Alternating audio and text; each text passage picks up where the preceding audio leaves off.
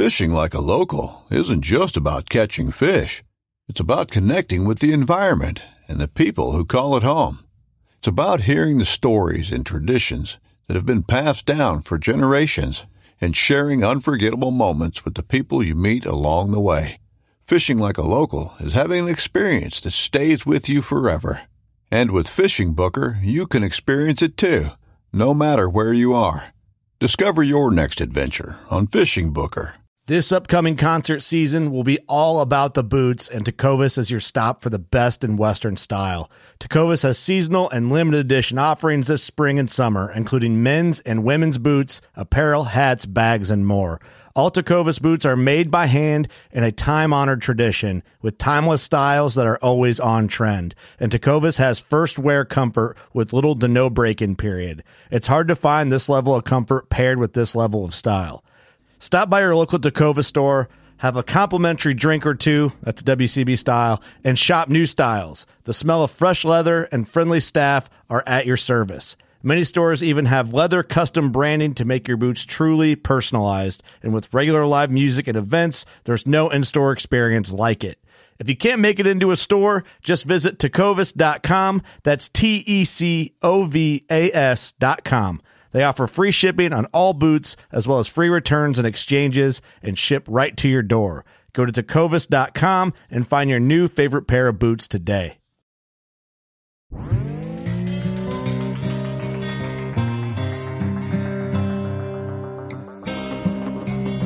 I'm Chase Rolfson with Rubline Marketing. This is Jeff Lindsay. This is Michael Pitt. Hey everybody, it's John Dudley from Knock On TV. Hey guys, this is Jared Scheffler from Whitetail Adrenaline. Hi, I'm Taylor Drury from Drury Outdoors. Hey, this is Nick Mutt from Bone Collector. Hey, this is Melissa Bachman.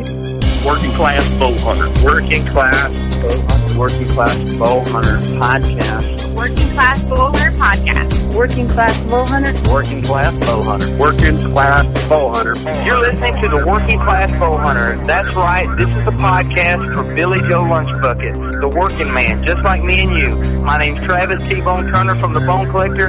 Thank you for tuning in. Nobody pushes the envelope like Working Class Bow Hunter. It's really, really not that good. Working Class. Working Class.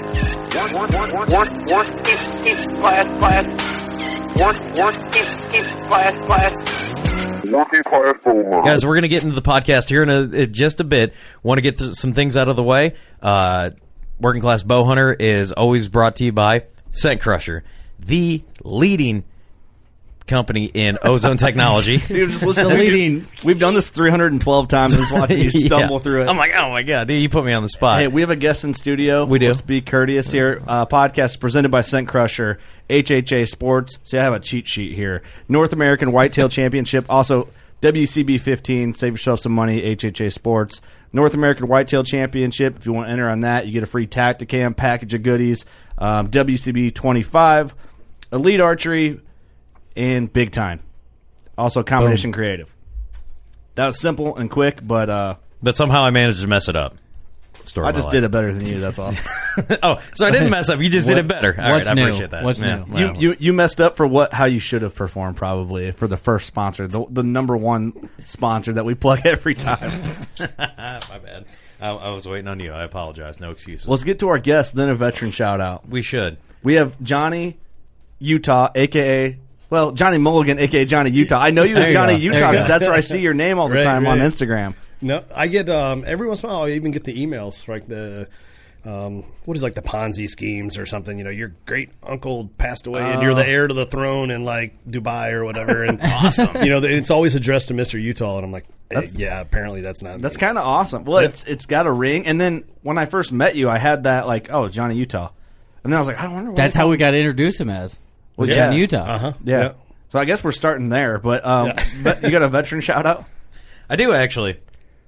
This vet shout-out is going to be sent in from a good buddy of ours, Kevin Dye.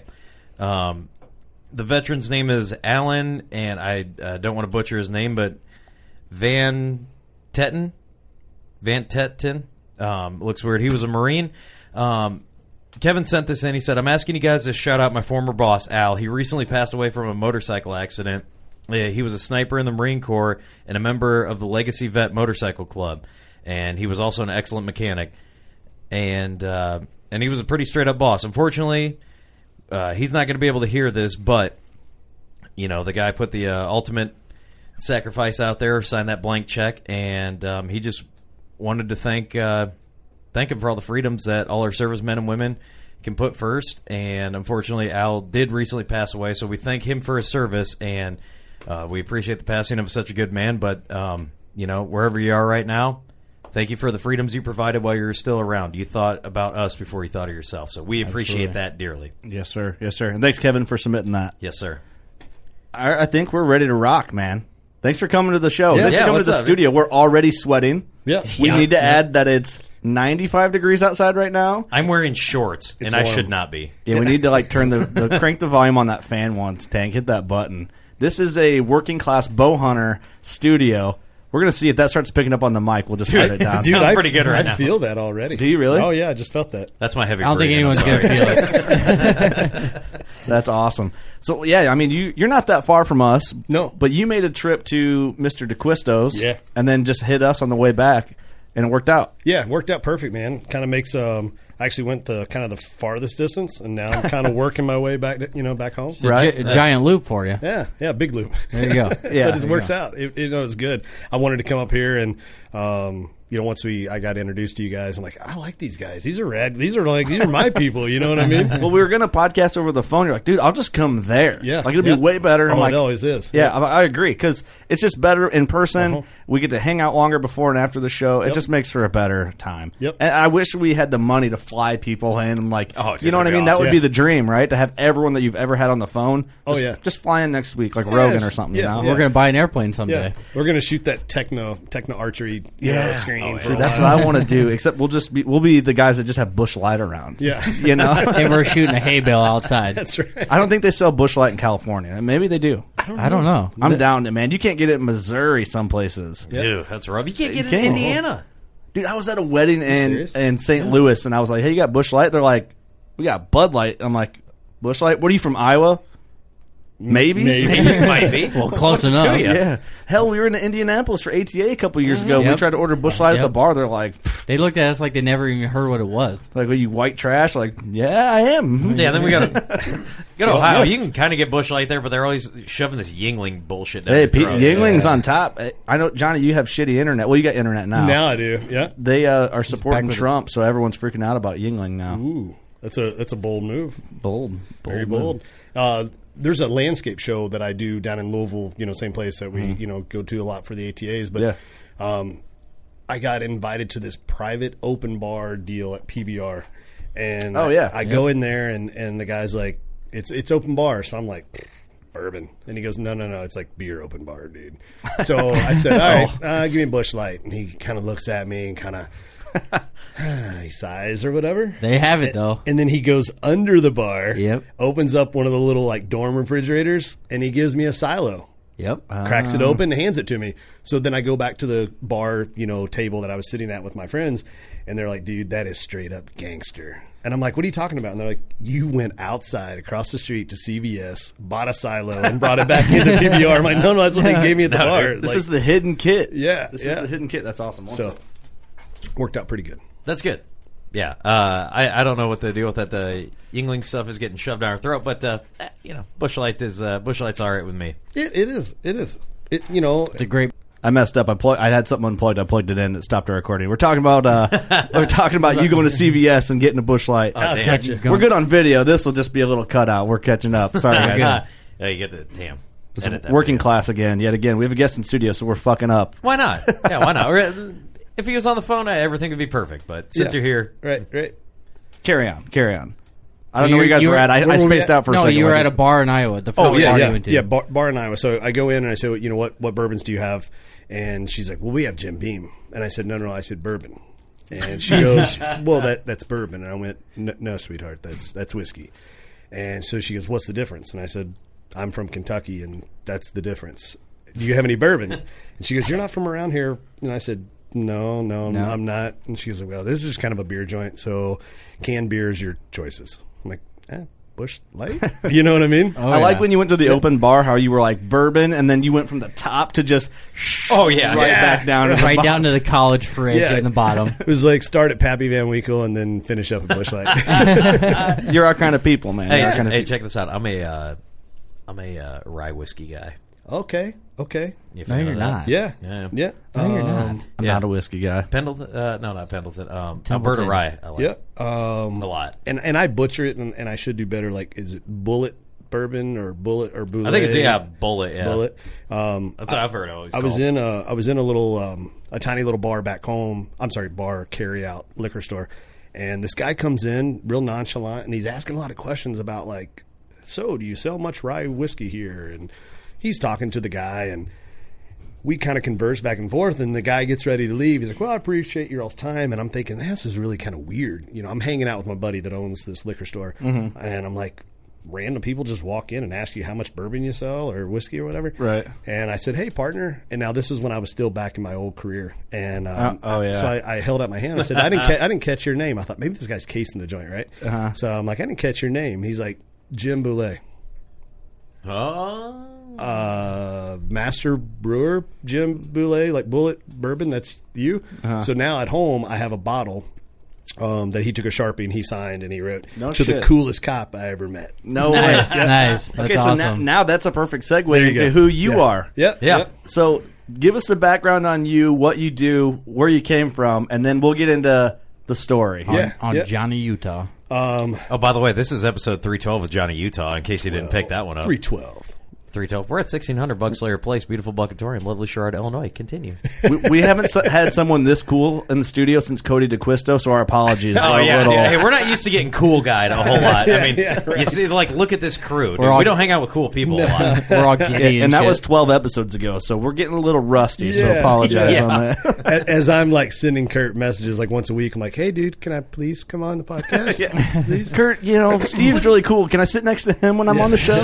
Like, dude, you for sure can. Tell him not to shower before he gets on. Which, by the way, if I stink, man, I took a quick shower and I might not have washed so well. So. Hey, it's all good. That's all right. Working class. You got to work through us and Steve when we get off topic. So, give us your story. Yeah, okay. Let's hear Johnny Utah. So, grew up in Lexington, Kentucky, Jessamine County, Kentucky is basically dead center, central Kentucky, and did a little farming, with the old man and stuff, and. Didn't know what I wanted to do when I grew up, but I knew I didn't want to be a plumber and take over the family business. Right. Because my dad now, he just, like typical father-son, just paddled. So I ended up going to school for horticulture, and that's what I wanted to do was dirt, soil, grass, trees, like that was kind of my thing, landscaping. And so I got into doing that and then very quickly got burned out. Yeah. And one of my neighbors back in Lexington after college, he was an undercover narc guy with Lexington Metro, and he just had like cool stories like all the time. And he's like, dude, you never talk about your job. I'm like, I planted 27 white pines today. So tell me about kicking in that door and buying a kilo. Right. Yeah, dude. Oh man, the fern tree pulled out an AK. It was nuts. Yeah. I mean, he just had like movie stories, and so it was pretty awesome. So very, like naive of me. I'm like, I want to go do that because that's what I see on TV. So that's what all policing must be like. It's just running around like cops and robbers, shooting people, right?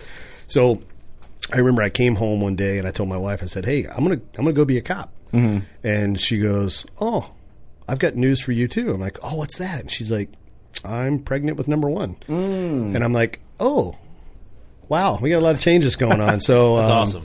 I didn't know that policing was something I was going to do forever. To be totally honest, I thought I was going to do it for like 2 or 3 years because I do like to learn new stuff. Sure. Yeah. And I'm like, man, think of all the training and the tactics and the driving and just learning legal and law. Like, that's kind of neat. Yeah. So that's what I thought I was going to do.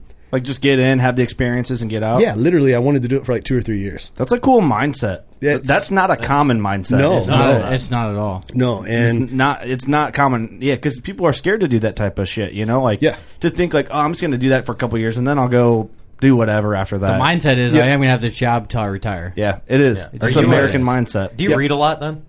No, I'm actually I'm illiterate. I'm so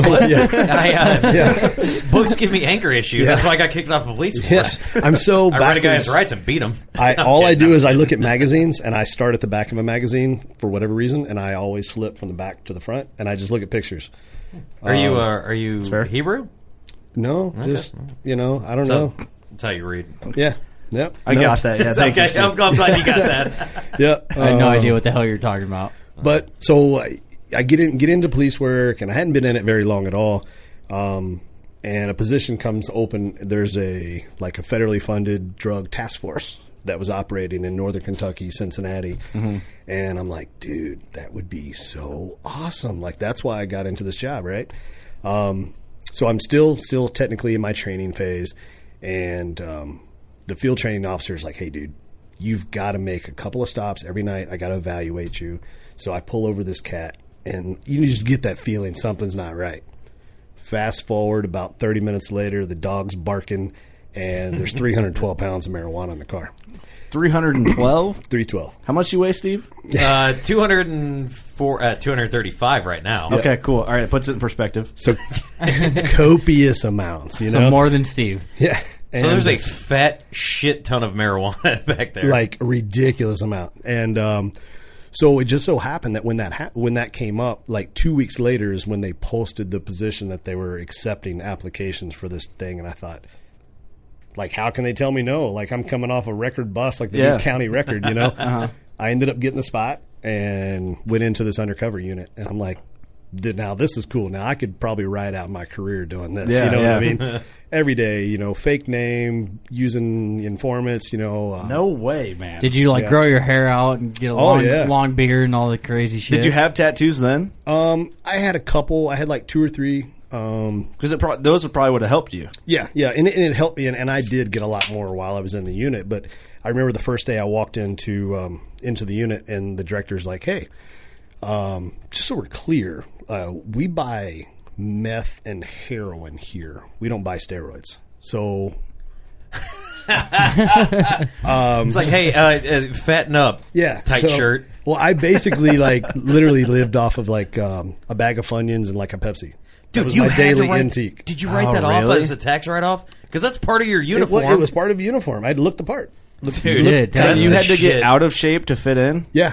So I ended up dropping like 35 pounds, 40 pounds while I was in the unit, and just kind of playing the part. Ton of fun. The training was awesome. Got to meet a lot of good dudes. Got to work with some FBI guys, some DEA guys, ATF guys and stuff. Yeah. And that was again, that kind of goes back to why I got into it. I'm like, I want to learn all this cool stuff, right? Yeah, sure. And it was super fun. But my time was up there. I ended up going back to the road, and then started landscaping again on the side. Which then fast forward a few years, and I'm at the Ohio Deer and Turkey Show, and I come across Wicked Tree Gear, and at that time, Todd Pregnance was the sole owner, and he had a handsaw. That's all he had. And I came up to him, and I'm like, "Dude, this is a landscape saw." He's like, "Landscape? Yeah. I mean, he's like, "No, man, this is for hunters." I'm like, "No, this is for landscapers. This is like farmers, any kind of ag guys." So I bought a couple, and I've always been an entrepreneur, and the wheels are turning, and within 24 hours, I'm reaching out to him, and I'm like, "Hey, you need me to sell saws for you."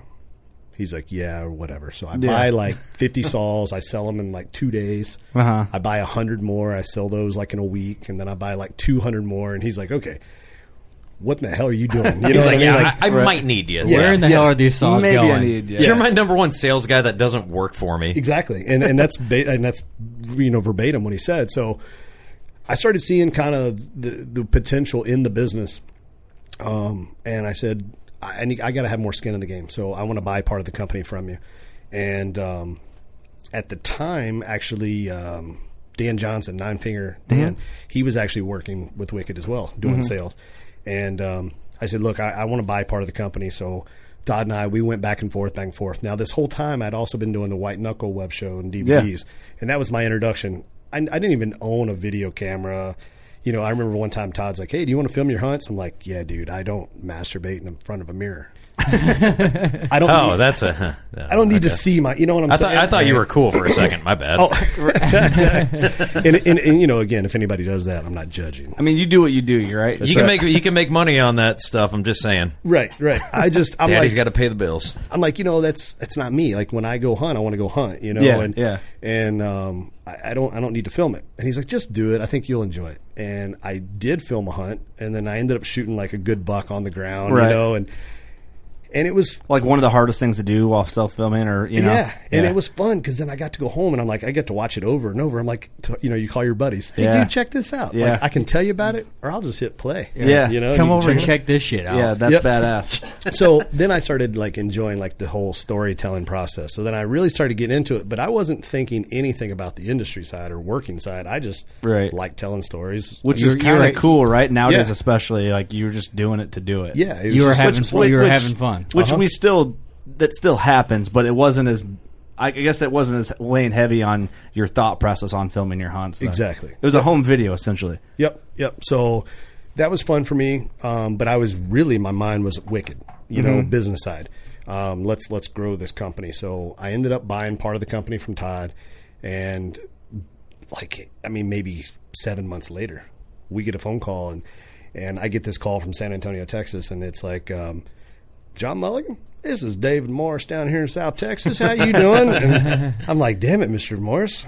And he's like, you know, and he's like, what? And I said, you sound just like you do on my television set. You know, this might be the real David Morris, you know? And he's like, are you familiar with me? I'm like, well, yeah, like I've watched you and Bill dance like on Sunday and Saturday mornings, like for years, you know? So, we ended up selling Wicked to them, and then I ended up going to work for those guys as their director of marketing of all of their brands, like Tecumseh Seed and Glacier Coolers and stuff like that. Pretty sweet deal. So it was fun. Shit, yeah. And I got to continue to design all the Wicked products and, you know, that kind of stuff, and do all their R&D. Perfect mixture, just about, you know. Little bit of everything. Yep. So then you start getting into, now I've been filming hunts for a little while. I'd hooked up with Sitka on their deal with their new whitetail pattern, and picked up my first DSLR. Was really getting into photography and really enjoying that. And I'm not saying that I got thirsty in that sense, other than, you know, it was just a natural evolution that I wanted to start evolving into like short films, and telling stories from a non-traditional sense, you know, right, of like a typical episode, and that's not the direction Todd wanted to go. So him and I split, and I started Arrow Wild, and he stuck with, you know, White Knuckle. Yeah. So at this point, now that you started Arrow Wild, so it's kind of a wild story. Where is your wife at this point with you? Because you're like, hey, look, we got a kid on the way. I want to be a cop. Now you're like, yo, I'm an owner of some saws. Now it's like, hey, I want to hunt. I'm the owner of some saws. And now, Where's your wife at? Is she your number one supporter? Totally, absolutely. That's awesome. Well, at this point, she's probably like, this is how you operate. She knows I'm pretty impulsive. Yeah. Well, with a body like that, I mean, you know, she's got to let anything slide.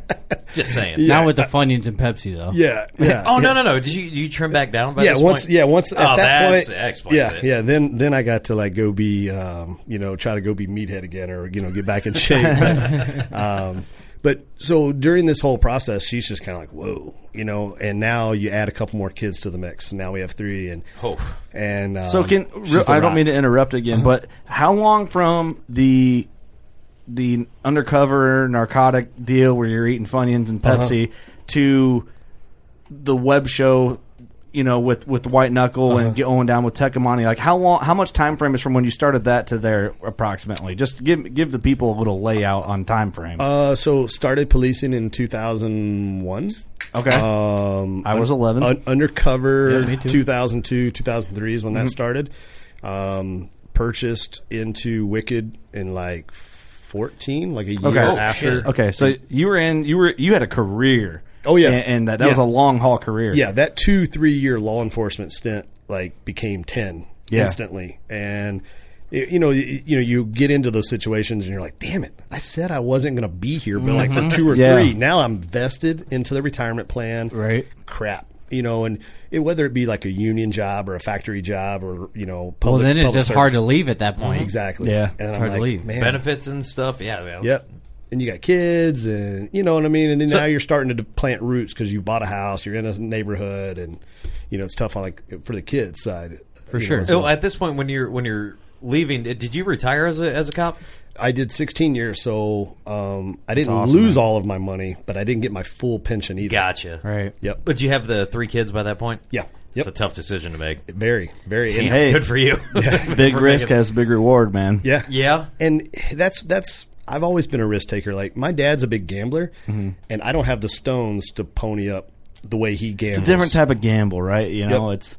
And I've always done it more on what I feel strong about. Like, if I have an idea and I'm like, I'm going to make this work. You know, there's an art in confidence, man. Whether you're confident that you'll make that big gamble or you're confident enough that your skill set will get you past where that gamble could. Yep. You know? We're the same way, man. My old man's a gambler, and you know, I was a job at the Arsenal. Great pension, great retirement, and I left.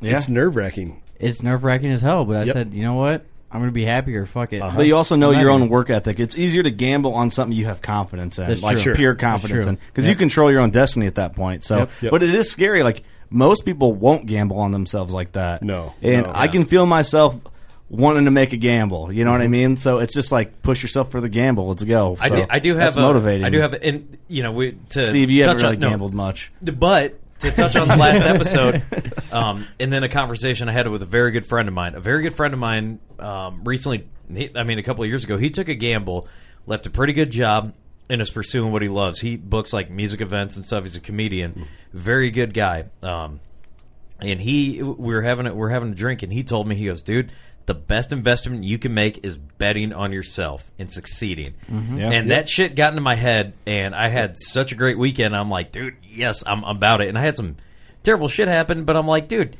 just bet on yourself. I'm like, even if you're losing a little bit, your overall gain's going to be beneficial. And I think that's what you did. I mean, you left a job. Yeah, it's dangerous as shit. I mean, you could get shot by some dude whenever. Oh, but, yeah, dude, that'd be horrifying. But, you know, you still had... Dealing with guys that look like me and then Steve all the time. Yeah, just these fat slobs are like, hey, man, let me get like 3 kilos, bro. A couple 8 balls for my ladies. But if they're looking for a little razzle-dazzle. Yeah. A little pick-me-up. Yeah, but like you took that ultimate risk and you were like, hey, you know what? You're going to pursue a passion. Just from how you've talked to us, you've got that mindset. That's a beautiful thing to have. I would like to have it, but I am scared. That's where you just say change. That's where you just say fuck it. I'm going with it. Yeah. Hey, sometimes you just gotta say what the fuck. I mean, and you know, there would be times when I would do. We did 410s at the police department. So best schedule ever. Oh, I love it. Yeah, best it's so good. But you know, like, let's take a snapshot of when I was landscaping and I was doing Wicked and I was a cop during the winter. So I did snow removal. So I would clock out from the police department at 5 p.m., get in a plow truck, plow snow all the way through the night, and then would use the police department shower to, like, change the next morning. So there'd be, like, 4 and 5 days where I did not sleep.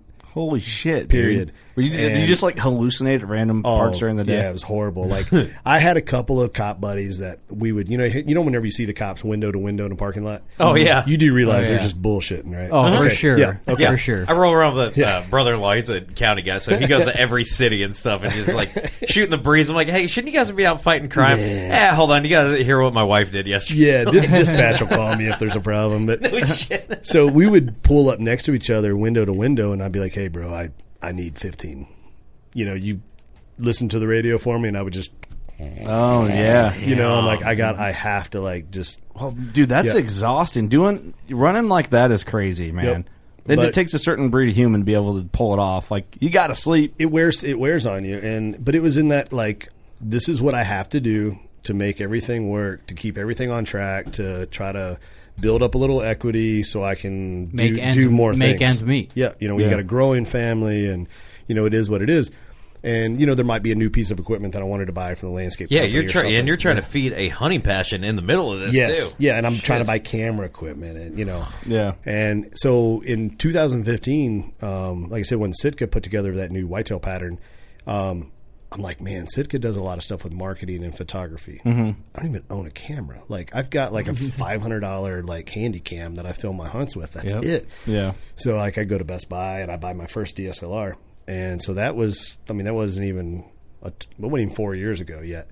And I had never owned a camera ever. And I'm like, okay, I just got to get good with this. Well, I didn't know anybody in the hunting industry. Right. You know what I mean? So I'm like, I guess I'll just teach myself. So went out there and just, you know what I mean? And I'm not a cocky person, but I'm a very confident person. Yeah. You know what I mean? Yeah, there's a big difference. I feel you. That's what I say in my Tinder profile. Yes, sir.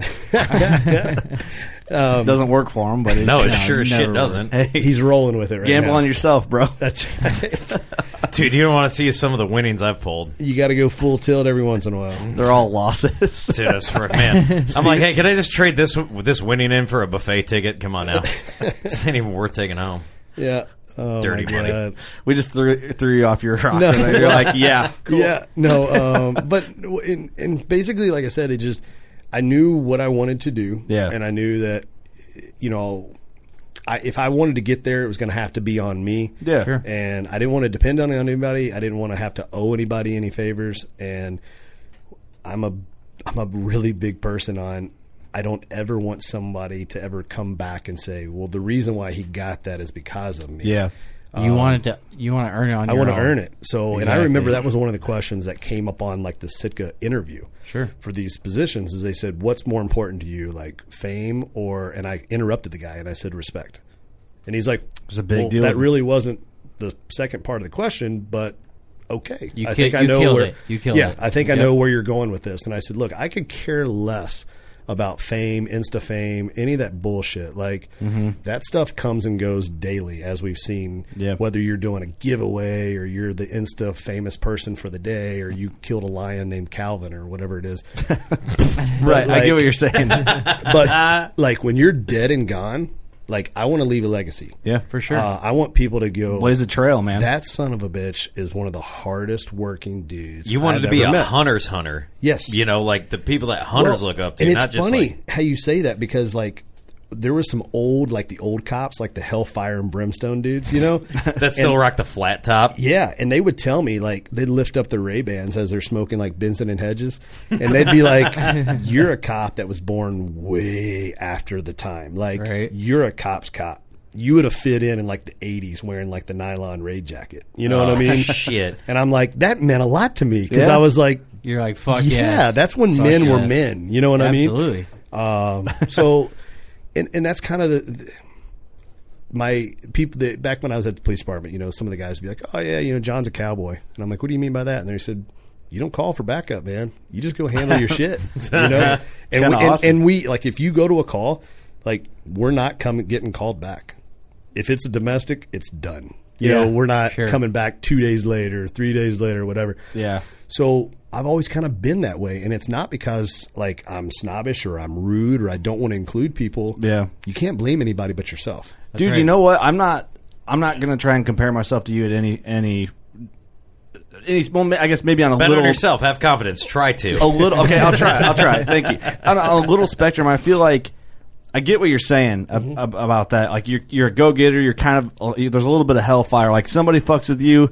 All right, you're never going to fuck with me again. Yep. And I feel like I have a little bit of that in me. And I feel like at fault, it almost is like people are like, well, Kurt did this. Or I hear this a lot through people, and especially because we're in the public eye with the podcast. Like we expose ourselves to like how we conversate. Sure. We don't give a fuck what we say usually. Yeah. You know, we tell people to fuck off before on the podcast, and it opens up for people to hate on us and scrutiny and all this shit.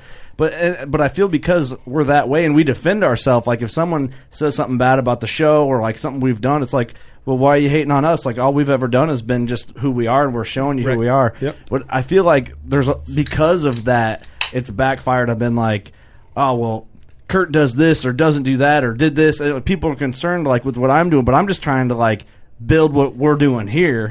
And I don't give a fuck what you're doing, and maybe I think that kind of relates into a little bit of the hellfire that there's certain people that are, and I'm not saying I'm like the most upfront go getter because I'm not. I want to be and I try to be, but And I picture you're way above in that spectrum of where I'm looking that I want to be. But I feel like it takes a certain attitude of people and that are more open to being scrutinized. I don't really know where I'm going with this, but you get what I'm saying, kind of like. No, totally. Because I'm on that path. I mean, for 16 years, years, but I understand. But everyone's on their own path to that, right? Sure. You know what I'm saying? Yeah. So, well, I mean, to your all's credit, like you said, I mean, you've never missed a week. 312 podcasts. You kidding me? That's an accomplishment. That takes dedication. Thanks, like man. I know that it grinds.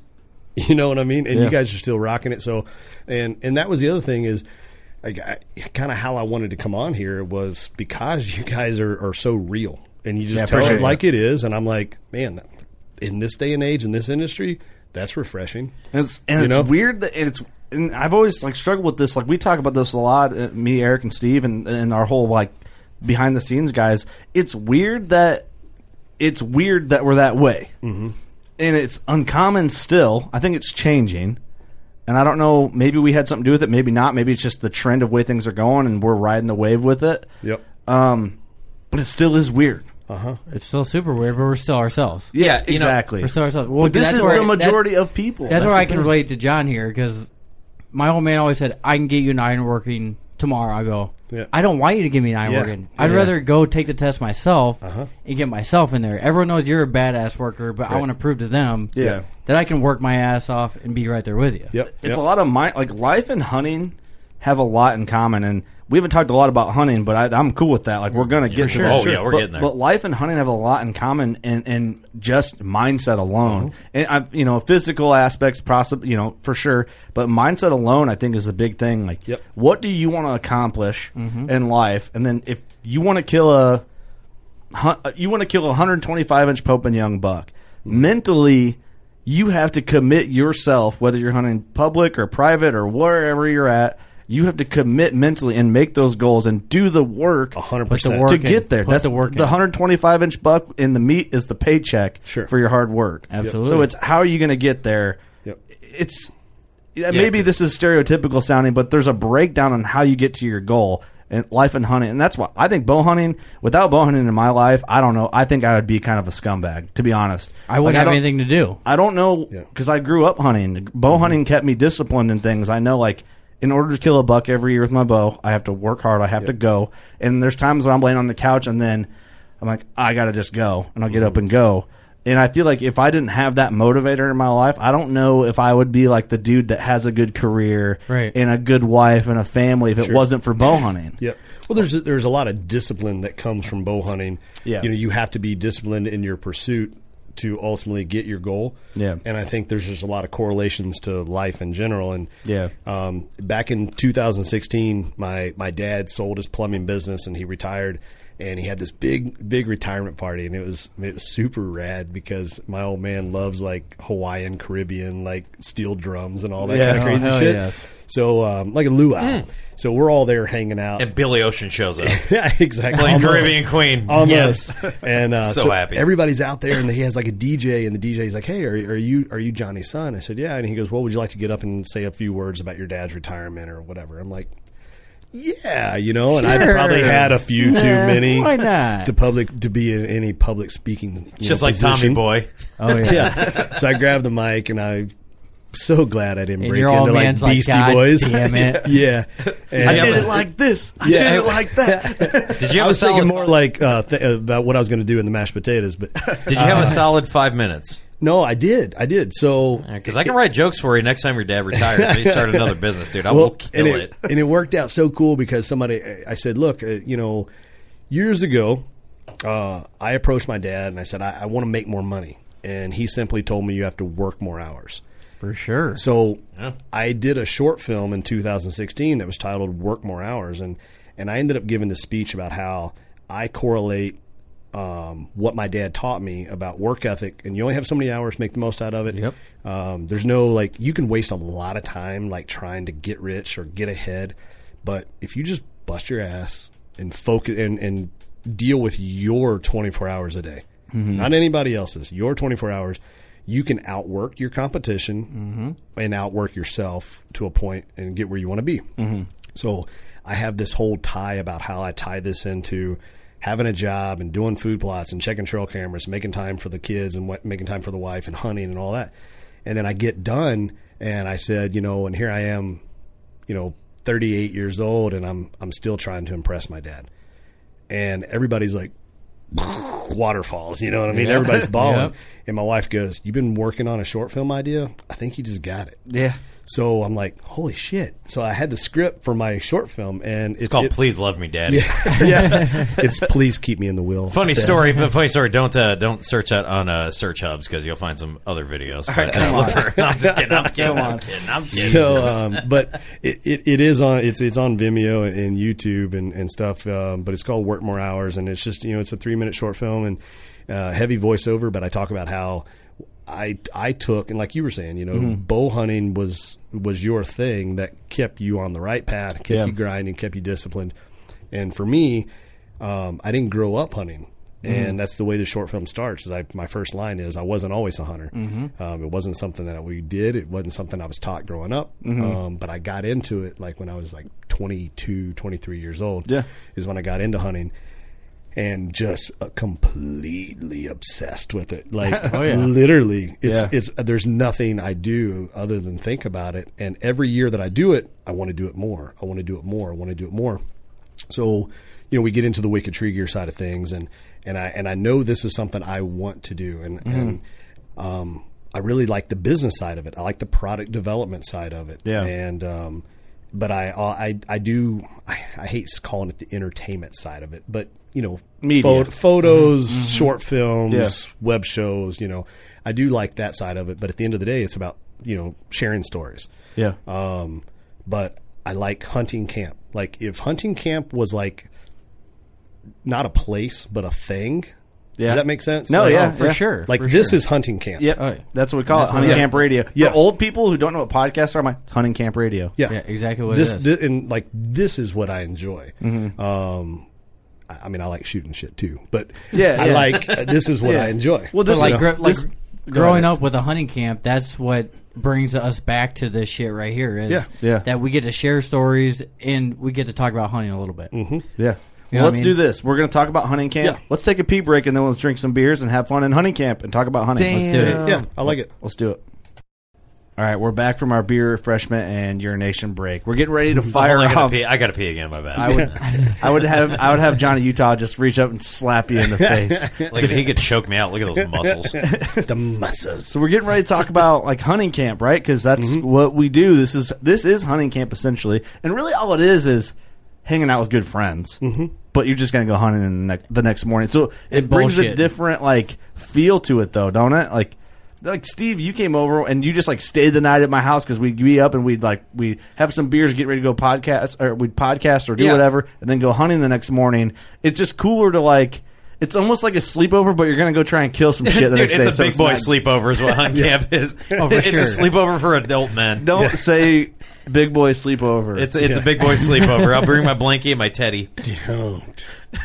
All right, instead of a teddy, bring your favorite mount. I don't want to talk about hunting camp anymore. Yeah. That topic's over now. Yeah. You ruined it, Steve. Hey, do you remember when I had to pull out my adult Pampers? What? Yeah, it was weird. I pee the bed a lot. I wore onesie pajamas. Kurt never wants me at hunting camp again. Okay. All right. I'm just kidding. I'm like, no, it was. Man, these guys really do tell everything. Yeah. No, it told you we were open, man. It is super fun to just you're hanging out with your friends, your buddies, and you're just hanging all night. It's a vacation, man. To a point. But if you didn't start hunting until you were 22, and it's not like that's super late. I feel like there's a lot of people that can relate. But yeah, me. Yeah, I relate. Yeah. How old were you, Eric, when you started hunting? Like bow hunting? Oh, bow hunting? Yeah. 21, 22. So, yeah, that's all relatable. But I grew up hunting my whole life, just not bow hunting. I didn't get serious into it till I was 21, 22. Well, and a lot of it was just nature of where I grew up. In central Kentucky in the 80s, we didn't even have deer. I mean, and I've told this story a couple times that we were sitting at the dinner table and my dad came home from work and we were kind of like, I don't want to say the traditional American wholesome family. It was more like Married with Children style, sure. you know? Oh, yeah, that's exactly how our household was. It's a great way to explain that. Katie Seagal was your mom? That's Yeah. awesome. Yeah. So, we were sitting down there eating dinner one night, and my dad's like, hey, I saw a deer today. And I'm like, oh, Now, this will tell you my education on whitetails at that time. I said, was it a male or female? I didn't know buck or doe. Yeah. We didn't have them. We had cows and horses, you know? Yeah. So he's like, it was a doe. And I said, that's a female? And he goes, yeah. And I'm like, oh, like, how big was it? Mm-hmm. I had no clue. Yeah. I was 18 years old before I saw my first wild deer on the hoof. No shit. Yeah, we didn't have them. Yeah, we didn't have them at all. What were you doing at that exact moment? It actually jumped over my 87 red Camaro Rally Sport. Oh, you had an RS. You had the grocery getter. Yeah, it was. It wasn't. Hey, chicks don't know the difference between V6 and they V8. Didn't have a clue. Yeah, they didn't have a clue. No clue. It was a Camaro, so I had redneck street cred. And the chicks thought it was cool, you know. T-tops? T-tops? Yeah. Attaboy. I just asked that. 86 Cutlass with T-tops right there now. There you go. Yeah. Hell yeah. Yeah. So I remember my dad said that, I mean, it was way before the 80s. My dad's like, we didn't have deer growing up. I never saw them. So that I get what you're saying, especially probably, I don't know, I'm not familiar with that area of Kentucky, but. Well, I mean. That just shows the impact of hunters, by the way. It is, very much so. Mm-hmm. You know, and now in northern Kentucky and in western Kentucky, they had a pretty good deer population and a good age structure as well. Mm-hmm. And then it just seemed like it kept kind of working its way, and it filled itself in, you know, in the entire state. So by the time I remember I graduated high school, like some of my buddies were shooting some, you know, 2-year-old and 3-year-old bucks, but they were like 115s, 110s, you know. I mean, probably great bucks, especially back in the day, and still are for some people, you know. Yep. And then through college, like I remember seeing some guys around Richmond, Kentucky. Mm-hmm. One of my neighbors, I hear like hooting and hollering one night, you know, and I look out the window, and he has this buck strapped to the hood of his Jeep, and I'm like, wow, that's kind of cool. I mean, kind of redneck, but I dig it. I can get down with it. You know what I mean? That's neat. Again, hunting was not something that I did, you know, like if we needed meat, we just went and shot one of our cows out back, you know what I mean? Right. Yeah. So that we fished a lot. We did fish a whole bunch. We had a farm pond and stuff, but bluegill catfish was kind of my gig, and frog gigging, love. Oh yeah. You get the little trident thing right there on the broom handle. Oh yes, son. Yeah, but I mean, well, I was always the flashlight holder. Dad was always the gigger. Right. You know what I mean? And you weren't holding the flashlight right. Never. Never. Shine it right in their eyeballs. I'm like, I don't know how to get any more inside that frog's eyeballs, you know? Like, I got a laser beam on him, you know? Give me a break. Just hold the flashlight but right. You never did it right. He grabbed your hand and moved it right. Oh, yeah. He would move it away and then back to the spot I was in. He's like, there. Oh, yeah. And then we'd come home and Mom's like, how'd you guys do? Well, he didn't hold the flashlight right. It's his fault. And I'm like, what the hell, you know? So Pops so true. Like, that's every kid that ever did that, too. It's kind of like Joe Dirt, where he's like, yeah, you were probably the retriever, which he actually was. Right. Hey, you know what I'm just thinking about this, what I'm less mad at? This is kind of off topic, but like when you see older taxidermy, just based on what you're telling me, I can't even get mad at that, because what was the demand for taxidermists in central Kentucky if there's no damn deer? No, exactly. There's something about bad old taxidemy. It is kind of funny, though. You know, it is funny. But I like it. I like when I go... Mount? Yeah. The neck mount. Because there's not a lot of... They don't got a lot of work. It's like, this is what they're doing. I mean, it's like, dude, how many UFOologists can you call right now? Well, and give it like 5 years, you'll have 50 more. But or it's just a head mount. None right now. It's just like the heads. Mm-hmm. Like from the jaw forward or whatever. You know what I mean? It's hilarious. But like once I moved to northern Kentucky, and that's where I started policing. I was actually in Florence, Kentucky, which is just below Cincinnati. Mm-hmm. And, you a Bengals fan? Kind of by geographical pull. That's all I needed. Let the man get through his story. That's all I needed to hear. I'm not a Marvin Lewis fan. I just thought he had no control over his He's team. gone this year. So yeah, right. So one of the guys that I was a cop with, that I went to the academy with, he was from Cincinnati, originally from Texas, so he gets a little cred, you know, being a Texan. And did you call him Tex? No, I usually just made fun of the Cowboys in good fun, you know, but so and told a lot of those steers, and you know, I don't know. Yeah. I get what you're saying. Yeah. So anyways, he comes to me one day and he goes, "Hey dude, let's get into deer hunting." I'm like, I don't know anything about hunting deers. Do you? Deers. Yeah. Deers. And he's like, no, I don't. But they got a lot of them around here in northern Kentucky. We got to get into it. And I'm like, yeah, I'll give it a whirl. You know what I mean? I'll try anything once. So, dating myself, I'm 41. I went to the public library. and I got a bunch of books about deer hunting. That's pretty cool, man. How I taught myself how to deer hunt. That is awesome, actually. And so libraries are actually useful at that time. So you do know how to read. I do know how to read. You do know how to read. I just so you do read books. Yeah, that's awesome. Did you read that book?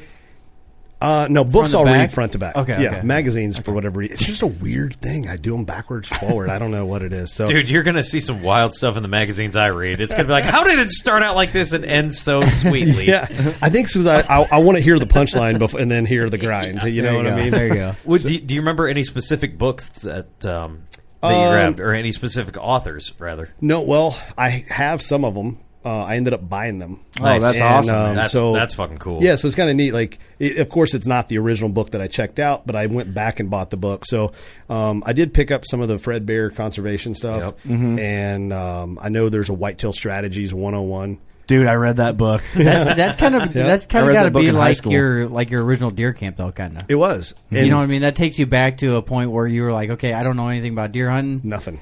But I'm going to go read these books. But then later in life, you're like, I think I'm going to read those books. Was there a deer hunt for dummies? Well, how long did it take you to, or maybe you never did, I don't know, I'm sure within time somewhere along the line, how long did it take you to have a hunting camp experience with other people and you were going to go hunting together? Or, you know, not separate, doing your own thing, but you guys were all going hunting in the morning, you know what I mean? Yeah, well, immediately, because I had my buddy Jason that I got into hunting with, so we would always hook up and either jump in my truck or his truck. We would drive to the same spot, we'd park, and, you know, we'd get out of the truck, we'd spray ourselves down. Okay, now spray my back. You know what I mean? Spray your back. You know, okay, spray my hands. Oh, got to start all over again. Yeah.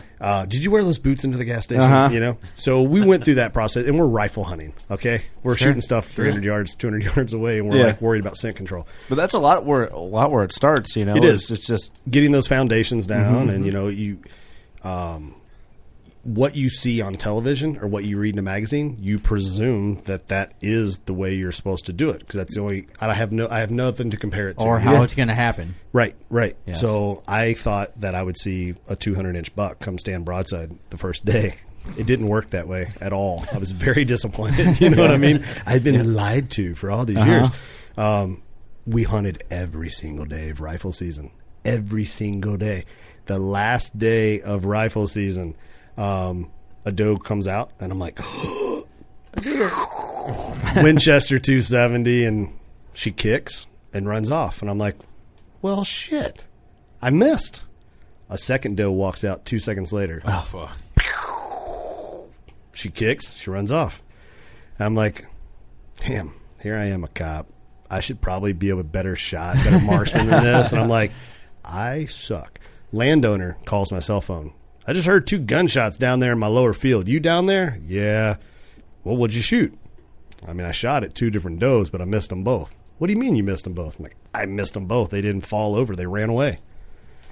He's like, I'll be down there and just give me 5 minutes. So, oh, no. He comes down there, and we start walking. He's like, where was the shot? And I'm like, right there. And he goes, so did you shoot those 2 does that are laying 20 yards dead over there? No. So in Kentucky, it's 1 buck and 2 does. Oh, that's what you get with your license. So, and you can buy bonus arrows permits after that.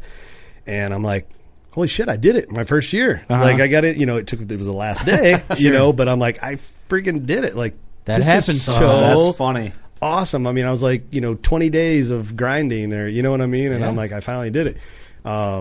So then the goal was, okay, next year I really want to try to get a buck, right? Yeah. And that's what everybody wants to try to get. And win a couple of seasons, more does. Then I finally shot my first buck. And I'm like, dude, I just killed state record. Mark it down. That's what it feels like. Mark it's it mine. down. 7.82-inch buck. Hell yeah. That was my first year. Hell Hey, yes. my buck right here, I don't know what this 7-pointer, that's my first buck ever. You got me. Yeah, I was 14. I think you might have me beat. Yeah.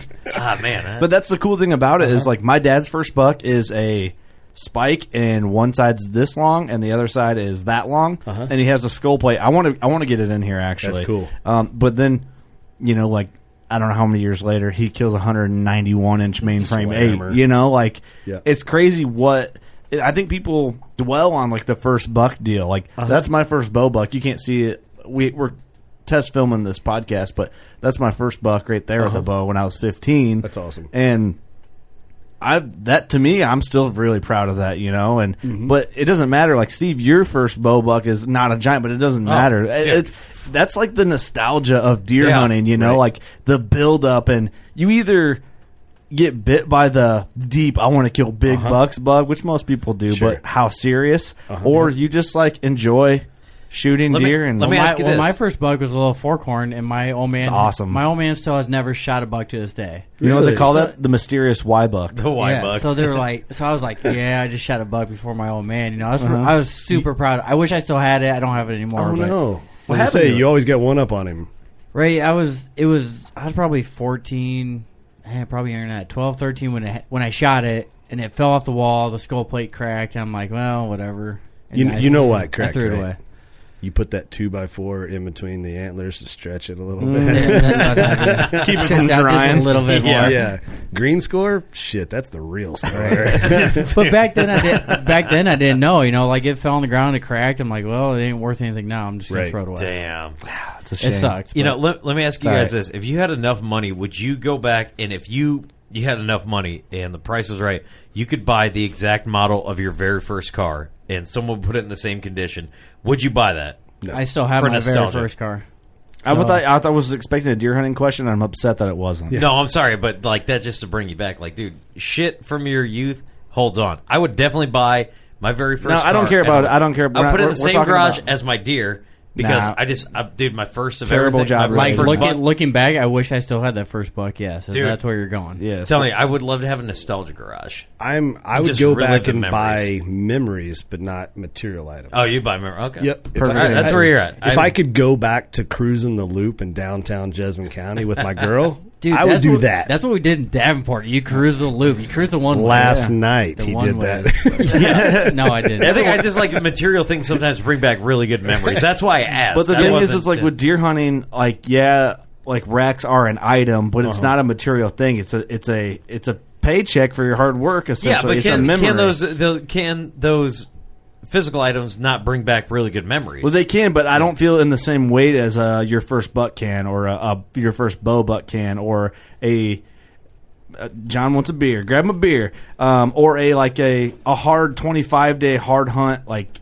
Your first 150-inch deer, it for sure can, because my car I look at every day. I drive it. I don't have that relationship. I know with you the don't, but I'm saying it can do that. I do get what you're saying. Because I drive it probably once a month, and I used to drive it every day. Right, and I look back on those memories of the good times I've had in that car. It can make that relationship. You did make me eat my words there, Steve. I didn't like Steve's point because we were so deep in deer hunting, and he was like a ass fuck and just took us straight to. I did not mean to do that, but I just wanted to see if anyone else could relate to how I was thinking. That's kind of how I was thinking. So how long from when you killed those two does with the rifle? Yep. How long from then? I imagine then it just clicked for you and you were addicted. Well, yes and no.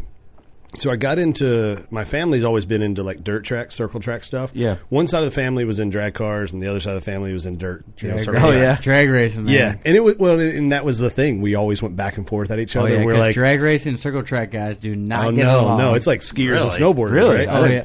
For sure. Yeah, so it was always like asphalt's used to get to the dirt track. You know what I mean? That was kind of our thing. Yeah. Oh, so one's rich and one's not. All right. Yeah. I get it. All right. I can go 4 lefts, but you can't go in a straight line. Exactly. I've heard them all. Yeah. All you do is turn left. Yeah. You know, I'm like, technically, I turn right to turn left, like Cars movie, you know, for those with kids that watch Disney movies all the time. So I got into dirt track stuff, which, you know, during the dirt track season is still going, you know, it's during hunting season. So it was I was doing both, and I had shot a couple of bucks at this point, and I remember the last buck that I shot with a gun was in 08. Yeah, 2007, 2008. 2007. And I shot this buck, and I mean, I was kind of excited like when the buck came in, and then I shot him, and it was 120-inch, 125-inch 10-pointer. Yeah. And my buddy texted me, which was more fun. You know, because then you're back in hunting camp again. So your buddy says, "Dude, I just heard a shot. Was that you?" Yeah, it was. What was it? And I'm like, slammer. You know, giant. So he comes down, helps me track this buck, and I'm not excited, like at all. Really? And he's like, dude, you're not stoked? Like, I'm stoked for you. That's a great buck. And I'm like, yeah, I mean, it's a good buck. And I'm glad that it was a short recovery. I'm glad for all that. I got a ton of meat. It's a giant-bodied buck. Yeah. But I just don't feel the same as I did. And he's like, what are you talking about? I'm like, dude, I was literally falling out of my tree, like knees shaking, buck fever, even after the buck was, down. Mm-hmm. And I'm like, man, I missed that feeling, like that excitement, So I'm telling there's a local gun shop that I bought my gun from, and he was an archery shop as well there in Florence, Kentucky. There's a little store called Mark's Guns. And the guy that owned it, or that ran it, his name was Joe Beck. And Joe taught me everything I knew about hunting outside of those textbooks. And he's like, dude, I heard you shot a buck. Let me see a picture. I show it to him. He's like, hey, good buck. And I'm like, yeah, dude, I don't know if I'm going to stick with hunting. And he's like, what? I'm like, I just, I don't know. It just didn't do a lot for me. And he's like, hold on a second. Let me show you this bow. I knew where that was going. Yeah. So he puts a bow in my hand. When you say gun shop, archery shop, I knew exactly where that was going. And he put a Matthews LX or FX. Whichever one came first, that was the one that he gave me. And so he says, here, try this out. And I shot it, beside the shop a little bit. And I'm like, that's kind of fun. It's a lot nicer than the bow that I had as a kid, my kid bow that my parents bought me, like this fiberglass. The old fiberglass long bow, yeah. From Sears. Yeah, I had an old Brave Warrior. That's what I started with, whatever brand that was. Yeah, and I'm like, this is pretty fun. And he goes, I'm going to take a chance on you. So what's that? And he goes, well, Matthews gives me one free bow to give away a year. Mm-hmm. And, I can give it to anybody. I've got loyal customers who have been buying bows and guns off of me for years. You don't spend any money. You're a tight ass. But I'm going to take a chance, and I'm going to give you a bow because I really think this is going to be something, a part of your life kind of deal. You're really going to take to it. He didn't want to see you get out of hunting. Right. And he did not want to see me get out of hunting. That's cool, He man. bet on himself, and that bet paid off. Yeah. And so he gave me this bow, and I'm like, wow, this was super awesome of me. And then he gave me one of his old sights. It was like an old sword sight, and old stabilizer and release, and got me set up with some arrows. I think the arrows was the only thing I had to buy, but I got them on his employee discount.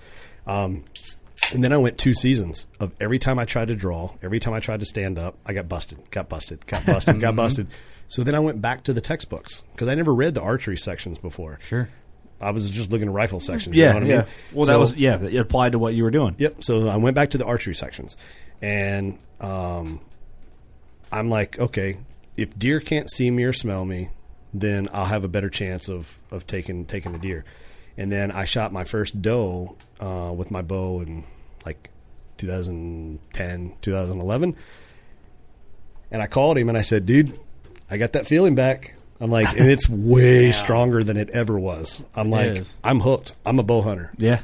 Period. And he's like, well, come on, dude. You just killed your first deer. I'm like, no, I'm a bow hunter. I'm in.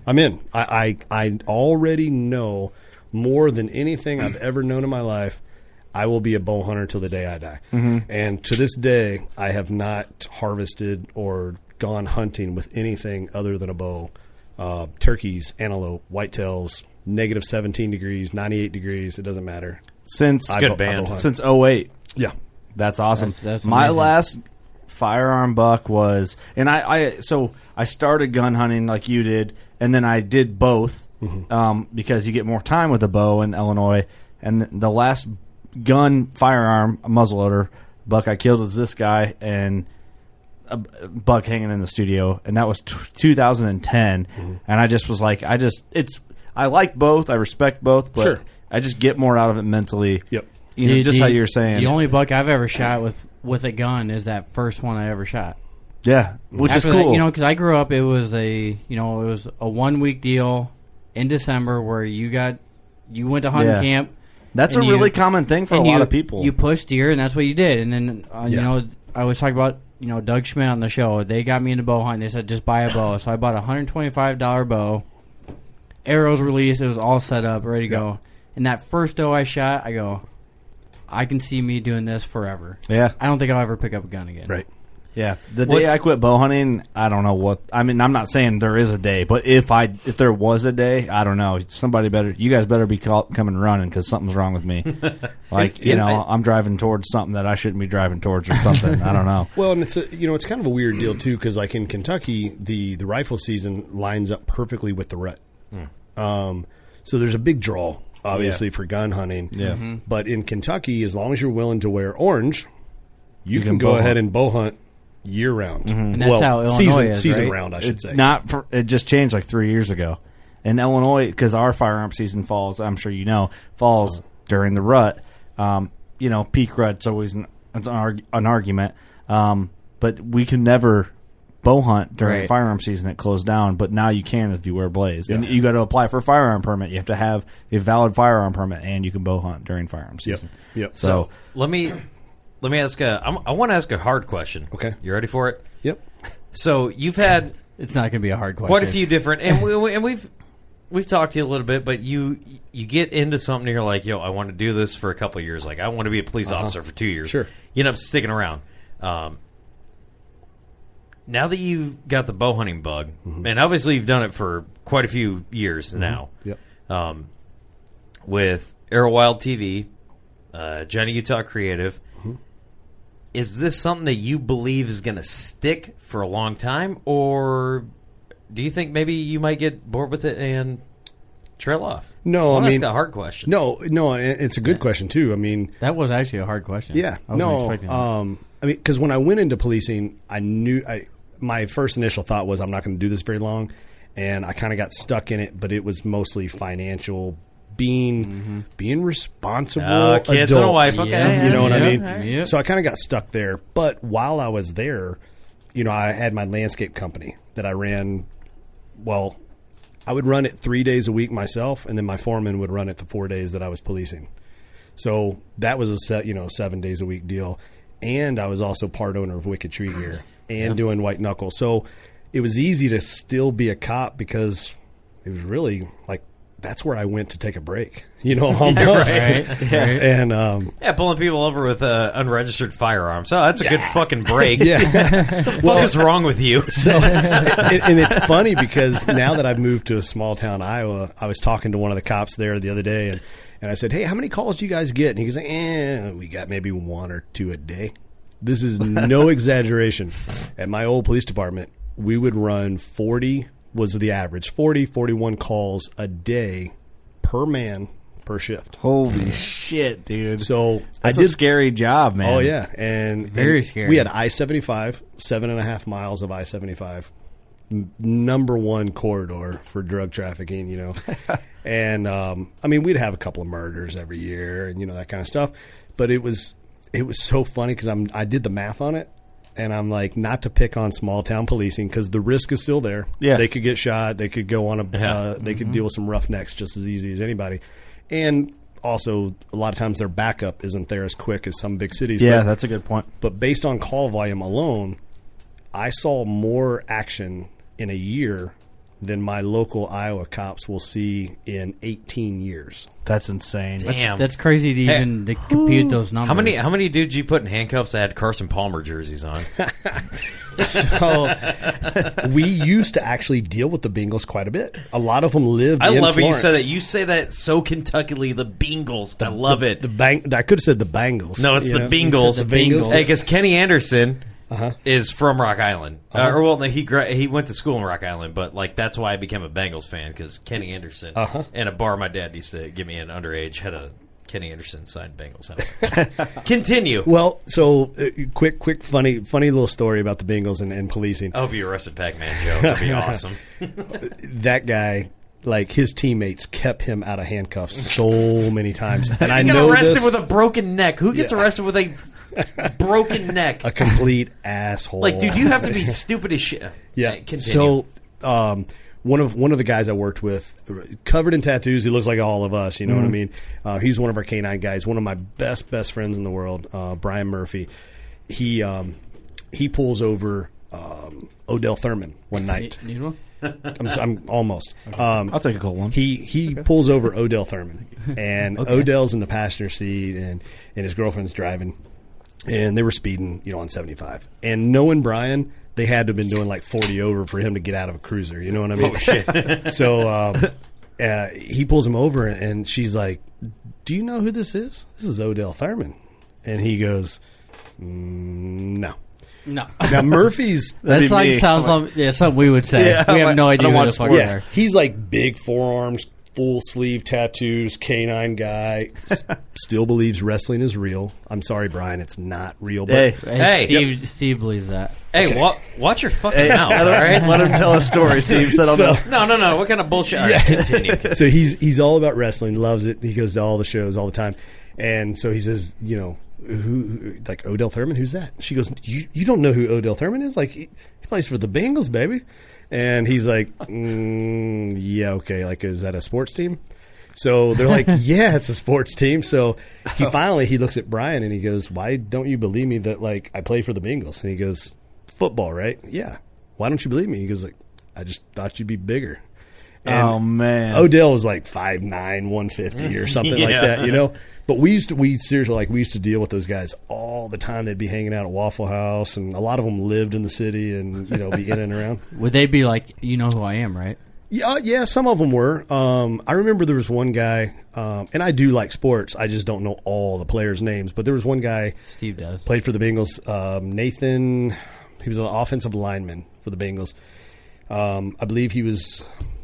Steve's panicking because he's He failing doesn't on know. He doesn't know his what favorite year. team. Huge night. He was a huge dude, but I pulled him over one night and was like one of the nicest humans I've ever dealt with in my life. He was the one that taught me about the NFL Pro card. Like it's like a clear card, and that each one gets. I have no idea. It's what like an you're ID. talking It's like ID, yeah. And I didn't know Oh, it. really? Apparently, you have to be a legitimate NFL player to have like your NFL Pro card. Yeah, no shit. They got like Roth IRAs and shit set up. My homie moved. They a gotta dude from have all. Detroit. He was like a rookie. He only made it 1 year, but like they have like Roth, like the NFL Roth. Talk straight IRA into your plans. mic, Broheem.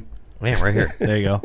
Yeah, they got like Roth IRA plans and shit He's set up for he's these still dudes. upset because he doesn't know like that player's name. No, or his I'm trying to favorite- think of Hey, you know what I want to favorite do? year was it? Hey, you know what I don't give a fuck no, about no. football. I want to talk about Arrow Wild TV. Yeah. There you go. That's what I was I like want to talk. Wait, about I have Wild one TV. question Yes. before that. How'd you end up in Iowa? The greatest Yeah. state That's a good in question. this country. Hey, wait, don't you know who we are?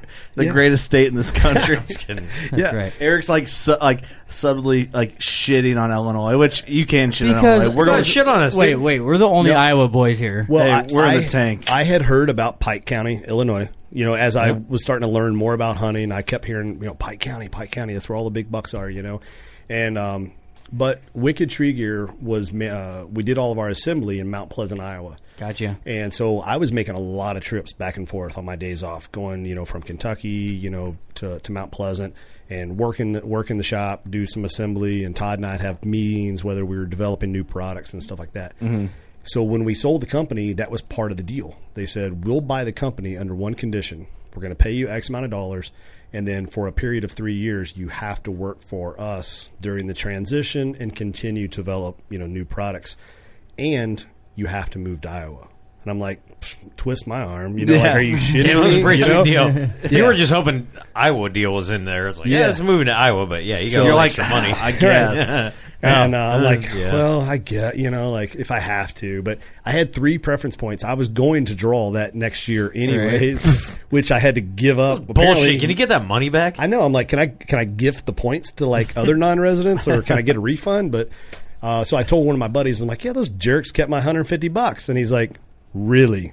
You're going to bitch about giving up $150? You now get 3 buck tags a year because you own land. Yeah, and you live in the prime spot of Iowa. I still would. $150 is $150. That's bro. right. Well, and he's like, so you It's live a used Xbox. You live 15 miles south of Lee and Tiffany's Salem property. You live 10 miles east of their Keosauqua property. You're 20 or 15, 20 miles from Sam Calora and the Calora buck. And they're like, yeah, I hate you. Decent. You know what I mean? Like, Decent. yeah, Well, that's why I always tell these guys, I go, hey, just move to Iowa because then you can hunt Iowa every year and you can hunt Illinois. That's right. It is That's the right. perfect plan. And you're close enough to Missouri. You know, exactly. you can go do $2 there. You can hunt Missouri every year, too. Hey, okay, we got nothing going for us, all right? We get it. I'll admit it. We got nothing. Hey, we got that one thing. Hey, weed will be legal here while we're sitting with a retired narcotics officer. Oh, yeah. Hey, we're going to have legal weed so we can just get stoned and realize that we're not as good as Iowa. But they can't buy our... Iowa residents can buy our pot. Well, we got nothing, bro. You guys got nothing. And I will tell you, and that was one of the things... You're going to have that gas, homie. Stop it. Man, the whole time I was a cop, don't get me wrong, my job, with any boss, you have a boss that tells you have to do something, and you're told that you have to enforce these laws. And I remember sometimes, you arrest somebody, and they're like, dude, you're an asshole. I'm like, hey, bro, you ever had a job before? Yeah. Your boss tells you to do something, you don't really want to do it, but you got to do it, right? I'm like, yeah. Well, that's the deal. Chief tells me I got to do this. It ain't nothing personal, man. This is cat and mouse. Yeah. I think if more cops did that, people would be like... You're right, man. All right. Yeah. They would try to be like, okay, I get it. Kurt put his own hands behind his back when he said, hey, all right. He did it kind of like he's done it before. I'm just saying.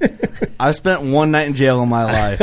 That's it, and I'll admit it like a man. Yeah. I have to, and it sucks. And I didn't eat breakfast there. I gave it to the dude next to me because he wanted He wanted the fucking... He wanted your cornbread. The fruit shit. I'm like, I'm not going to eat this at all. Like, I didn't even have it. You can have my fruit medley. I'll that tomorrow. Fuck this. The cornbread? Man, you guys get cornbread down south in jail? Dude, Kentucky cornbread, I do miss that a lot. The jail You miss Kentucky prison cornbread. Any cornbread made in Kentucky is good. Did you eat the prison food? No, I would. So the Boone County Jail, a good friend of mine, Jim Wilson, he runs the work camp.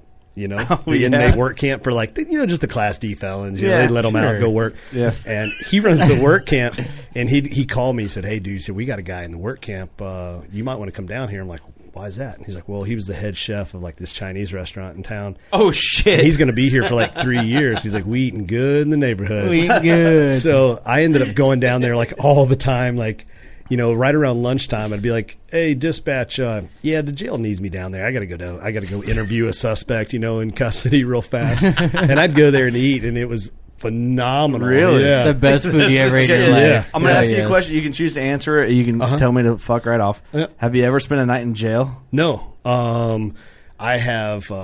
I got one ticket before I was a cop. My dad, got hit by a car. He was on a tractor. Holy shit! And they were air carrying him to UK hospital. Holy shit! This is serious. Yeah. He had all kinds of crazy compound fractures, in his leg. Wow. Oh shit! So I'm hauling the mail, heading to the hospital, and I get pulled over by a statey. Oh, that's an understandable situation. By a statey. And the statey, he pulls me over, and I said, "Hey man," I said, I have ultimate respect for law enforcement. I wasn't a cop at this time. I said, "Hey, I got a lot of respect for cops. If you're going to write me a ticket, write me a damn ticket, because I'm going to speed again. My dad's in the hospital. He's going under surgery, and I was like, I got to get there." And he's like, "All right." He wrote me a ticket, and I kept flying. You know what I mean? I kept speeding, but he didn't follow me and write me another ticket. You know what I mean? Right. So it's kind of whatever. But yeah, so But then again, your boss tells you what to do. That's right. You gotta do it. Yeah. Yep. And then now, since I haven't been a cop for 3.5 years now, in small town Iowa, I have received 5 warnings and 3 tickets.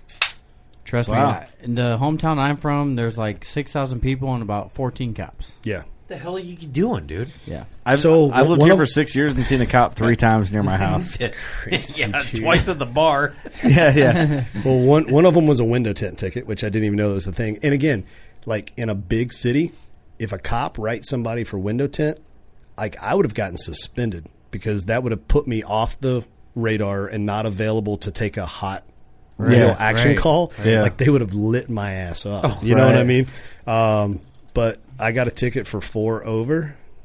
4? 4 miles an hour over. Isn't it? What's the saying? 9 you're fine, 10 you're mine. That's right. Yep. Is that true? That applies to big cities. So not rural Illinois. This guy got you for 4 over. I think highways that applies. Was it highway? Was that fair? So my rule was. I'm trying to help the Working Class Bowhunter podcast listeners. You're distracted by this episode because we're all over, and you're doing 12 over. Slow her down to 9. Yeah, if you're in the city, 9 and under over, you should be okay. On the interstate, 15 and over, and you're probably screwed. So you get a couple extra miles per hour if you're on the interstate. Give her a few. Because it's 70 mile an hour in Illinois. We're going to a trade show to set up the working class booth. I'm 85. Hey, that's assuming the PVC doesn't blow out of the back of Eric's truck. That's how fast we're going. Yeah.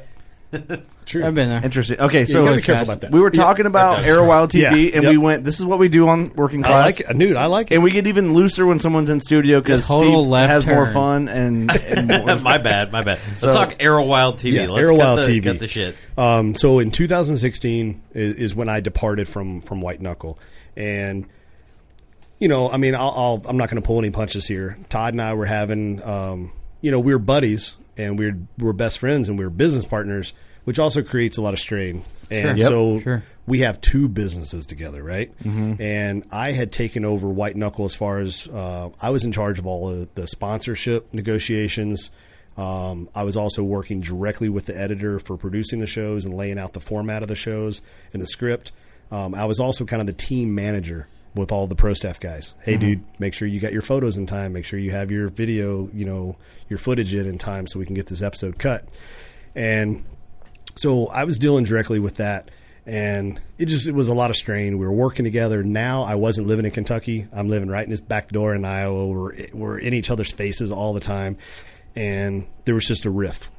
Yeah. Things got said. Conversation got heated. I might have threatened to beat him up. You know what I mean? And it was just time to walk away, right? Yeah.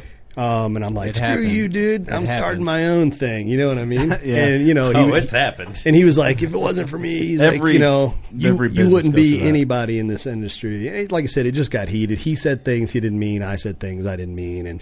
And so we went our separate ways. So I called all the guys on the team, and I said, hey, continue doing your White Knuckle stuff, but it's time for me I got to dip. I got to go do my own thing. Which is cool of you to do it that way. You know, that says a lot about who you are. And I'm like, I got called out. Because remember earlier I talked about, I don't want anybody to ever say they're the reason I got to where I was at. Sure. And somebody just did that. Yeah. So I'm like, okay, well then I guess it means I got to go do it on my own. Mm-hmm. And, so I stepped away, and all the guys on the team except for two quit.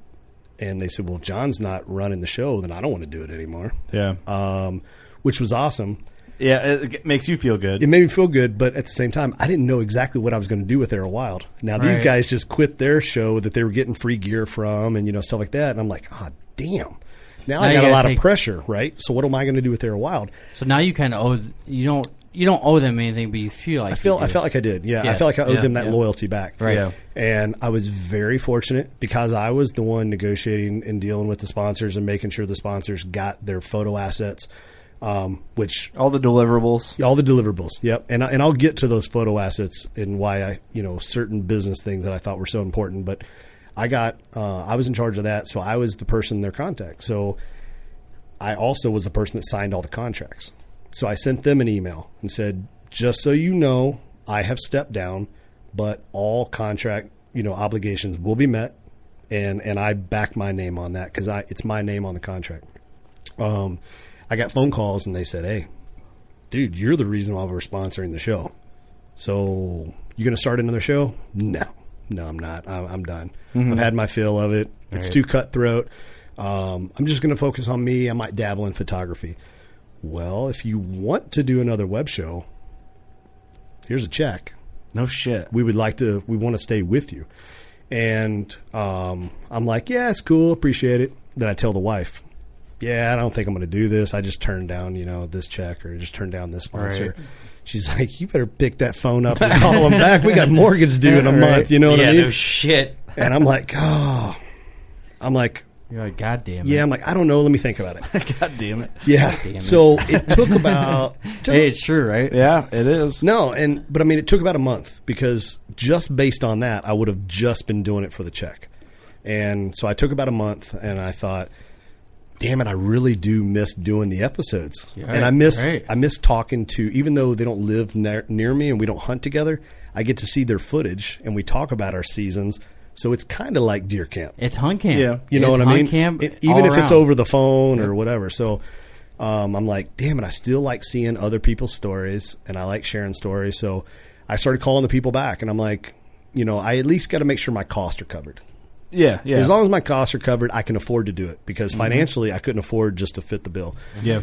So I worked. I didn't seek out anybody extra. I only sought out what I needed to cover expenses, and then it's just kind of continued to grow from there. And because it wasn't like my day job, and it was a hobby, I could really pick and choose who I wanted to work with. I'm only going to work with premium brands that I believe in, and I have an intimate relationship with the owner of the company or the head marketing guy of the company, and I respect him as a person, I respect their product, and I respect the direction that they're going. Makes it way easier. So much easier when you have and that's one of the things I always tell people, people send in questions, I'm sure you guys get it all the time too. Hey man, how do I get into the industry? And I'm like, be yourself, do exactly what you say you're going to do. Be friends with your people. Don't look at them as a business opportunity. Work your ass off. So I feel, I'll just butt in. All of our partners are like, we know someone personally and we're friends, and I can text them, anyone from any of our partners right now, I can text them right now and be like, hey, what the fuck you doing? Yep. And they wouldn't be like, well, you said fuck. Like, I don't have to type a formal email to handle some stuff. Yep. That's how it should be, I think. Even I can text someone and they'll respond. Yeah. Yeah, and Steve doesn't handle that stuff. So and I don't handle that lot. stuff. That says a lot about the companies that work with us. They're like, we know. They're huge. We're willing to risk enough with who you are that we know Steve. They're gambling on us as idiots. You're not lying. If someone gambles on me to be a dumb shit. For a hunting podcast that says fuck in this industry, they're gambling. It's a just huge on gamble. that word alone, or this right here, right? The old blue can and the beer, exactly for real. That's without a doubt. That's it. It's weird that it's a big deal. Well, just 4 days ago, I had my first beer in an Instagram story that I've ever done ever. And it was during my cooking thing that one of my recipes called for adding beer to the batter, and I'm like, yeah, just pitch the rest. Just kidding. Yeah. But that's the industry, right? Like it's. I mean, you understand it more than anybody. Like that's kind of the. And I don't know. I guess we're fortunate. It's kind of a weird thing though. Like if you think about it, that beer and fuck was in the industry before the industry was even a fucking thing. Yeah. You know what I'm saying? Exactly right. It's very weird. It's weird to think about. It's very weird, but I don't know. Here we are. Whatever. Where can it go next? Well, and straight to the shithole. straight to the down the shitter. Straight to the outhouse. I was like, as I'm taking beer cans off the table, I'm like, all right, we're gonna hide these. Yeah. We're not drained. Yeah, hey, I this need is koozie water to hide in this. these. So I'm navigating. Yeah, I'm navigating through the Arrowwild thing, and granted, I handled a lot of the business side of White Knuckle. There was still a lot of things that I needed to learn, and I was still trying to navigate, and learn this space myself. Mm-hmm. The key thing that helped me the most getting Arrowwild off the ground and working with these companies was, you got to remember, I was the marketing director of Tecumseh Seed, Glacier Coolers, Wicked Tree Gear. Mm-hmm. I've seen every person in this industry's media kit. I know every person in this industry's numbers because they've all sent their media kits to me for review to sponsor these people. Yeah, that's a and good I'm like, point. horrible media kit. That's a good one. Sponsored that guy, he didn't do crap. Sponsored that guy, he did that, and that actually worked for us and converted to sales. So I'm getting to play both sides of the fence, and I'm learning. I'm writing my own. You have a playbook. Basically, my own playbook. You have a playbook right in front of you. Yes. Yeah, wow. Now, Coach Khan, I'm going to have this playbook. Yeah, that's right. That's a great point. Yeah. So, and I think, it's one of those things. We all have access to information. It's how you analyze that information and how you store it, save the information, and study it and see how it works. So I'm just constantly, I'm looking at analytics. I'm looking at numbers. And I'm looking at conversion and things like that. And I started mirroring, took the best of this and the best of this and the best of this. And I'm like, okay, I have an idea. So I started approaching companies that we worked with. And I'm like, right now we're doing this for you. I have a feeling that the web show market is going to continue to be flooded and numbers are going to go down. You can already see the writing on the wall with Facebook and Instagram algorithms. They hate hunting. Oh, yeah. So here's what I'm going to do. I'm going to create my own insurance policy. I have this camera, and I love photography. I will provide you photo assets. It is a tangible item that you'll always have, and I don't have to worry about deliverables or reach and organics and engagement. I don't have to worry. I don't have to say I'm going to have X number of people watch this episode or download this number of podcasts. You know what I mean? You guys are killing it, so you ain't got to worry about shit. But for me, I was like, man, brand new web show. I better put an insurance plan on there because I understood marketing and knew, let's say somebody's posting 2 times a day on Facebook and 2 times a day on Instagram. Well, shit, man, that's 1,400 deliverables they need a year just to meet those obligations. Yeah. And having that marketing background, I can go to, say, covert trail cameras. When are you launching this new product? Well, we're going to launch this new camera in July. Cool. Get me one by June. I'll provide you with 30 photos. What day are you launching on? July 10th. Sweet. I'll schedule 4 or 5 posts for July 10th, 11th, and 12th. We'll help you guys with your rollout. Yeah. So that's where I see it from a business side. And a lot of people in this industry are like, yeah, dude, just give me a check and some free money. Get the hell out of my way. Let me do what I do. I want to be cool. Right. I'm not trying to be cool. There's I'm trying to obligations. help their business. Yep. I want to make their business grow. I believe that you're fulfilling that contract. Yes. Because that touches back on... Because that's your name on it. Yes. Exactly. Correct. You don't want to be famous. You just want to be respected. Yes. You want to be the guy that's like, okay, yeah, this guy's got a good look, and he can post a shitload of shit on Instagram, but what's he really posting rather than, here's what the content is. Yep. This guy's posting big deer, big food plot plans, big... plot planes. I was trying to make a it was weird. Our camera guy back there, we're test filming this, and Cameron's like losing his shit. We should put you on a mic. Sorry, Cameron. Do you get what I'm saying though? Like I'm like you want to produce results, but you also want to get good content. But you need the content to be good rather than just some chick in a bikini. Sure. Well, I mean, and like. To tie into a good conversation that I had, Cody and I, DeQuista, were talking about this the other day, and he's like, you work out. Yeah, I work out. You work out? Yeah, of course. Why do you work out? Well, I want to be stronger. I want to be healthy. It makes the things I do outside easier. You know what I mean? You're hiking in and stuff like that. I want to be stronger. And am I a bad person to say that I also want to look decent too? Like, does that make me a bad person for being that vain? You know what I'm saying? Well, so throughout this business thing, it's a double-edged sword because I want to appeal to companies that I work for because I'm doing a good job for them, and I also know that I need a lot of followers or enough followers to substantiate to make sure that I'm getting them that reach, right? So you're always like, it's like you're on the fence where you're, okay, do I need to be a little more popular so I can get more engagement? Yeah. But 95% of the people look at you work out, and they think just to look better. Right. Not to... Well, there's a whole lot to it. It's a package deal. Yeah. For sure, but most people don't look at it that way. Well, and, Yeah, I get what you're saying. And to kind of add to that, I graduated college at 129 pounds.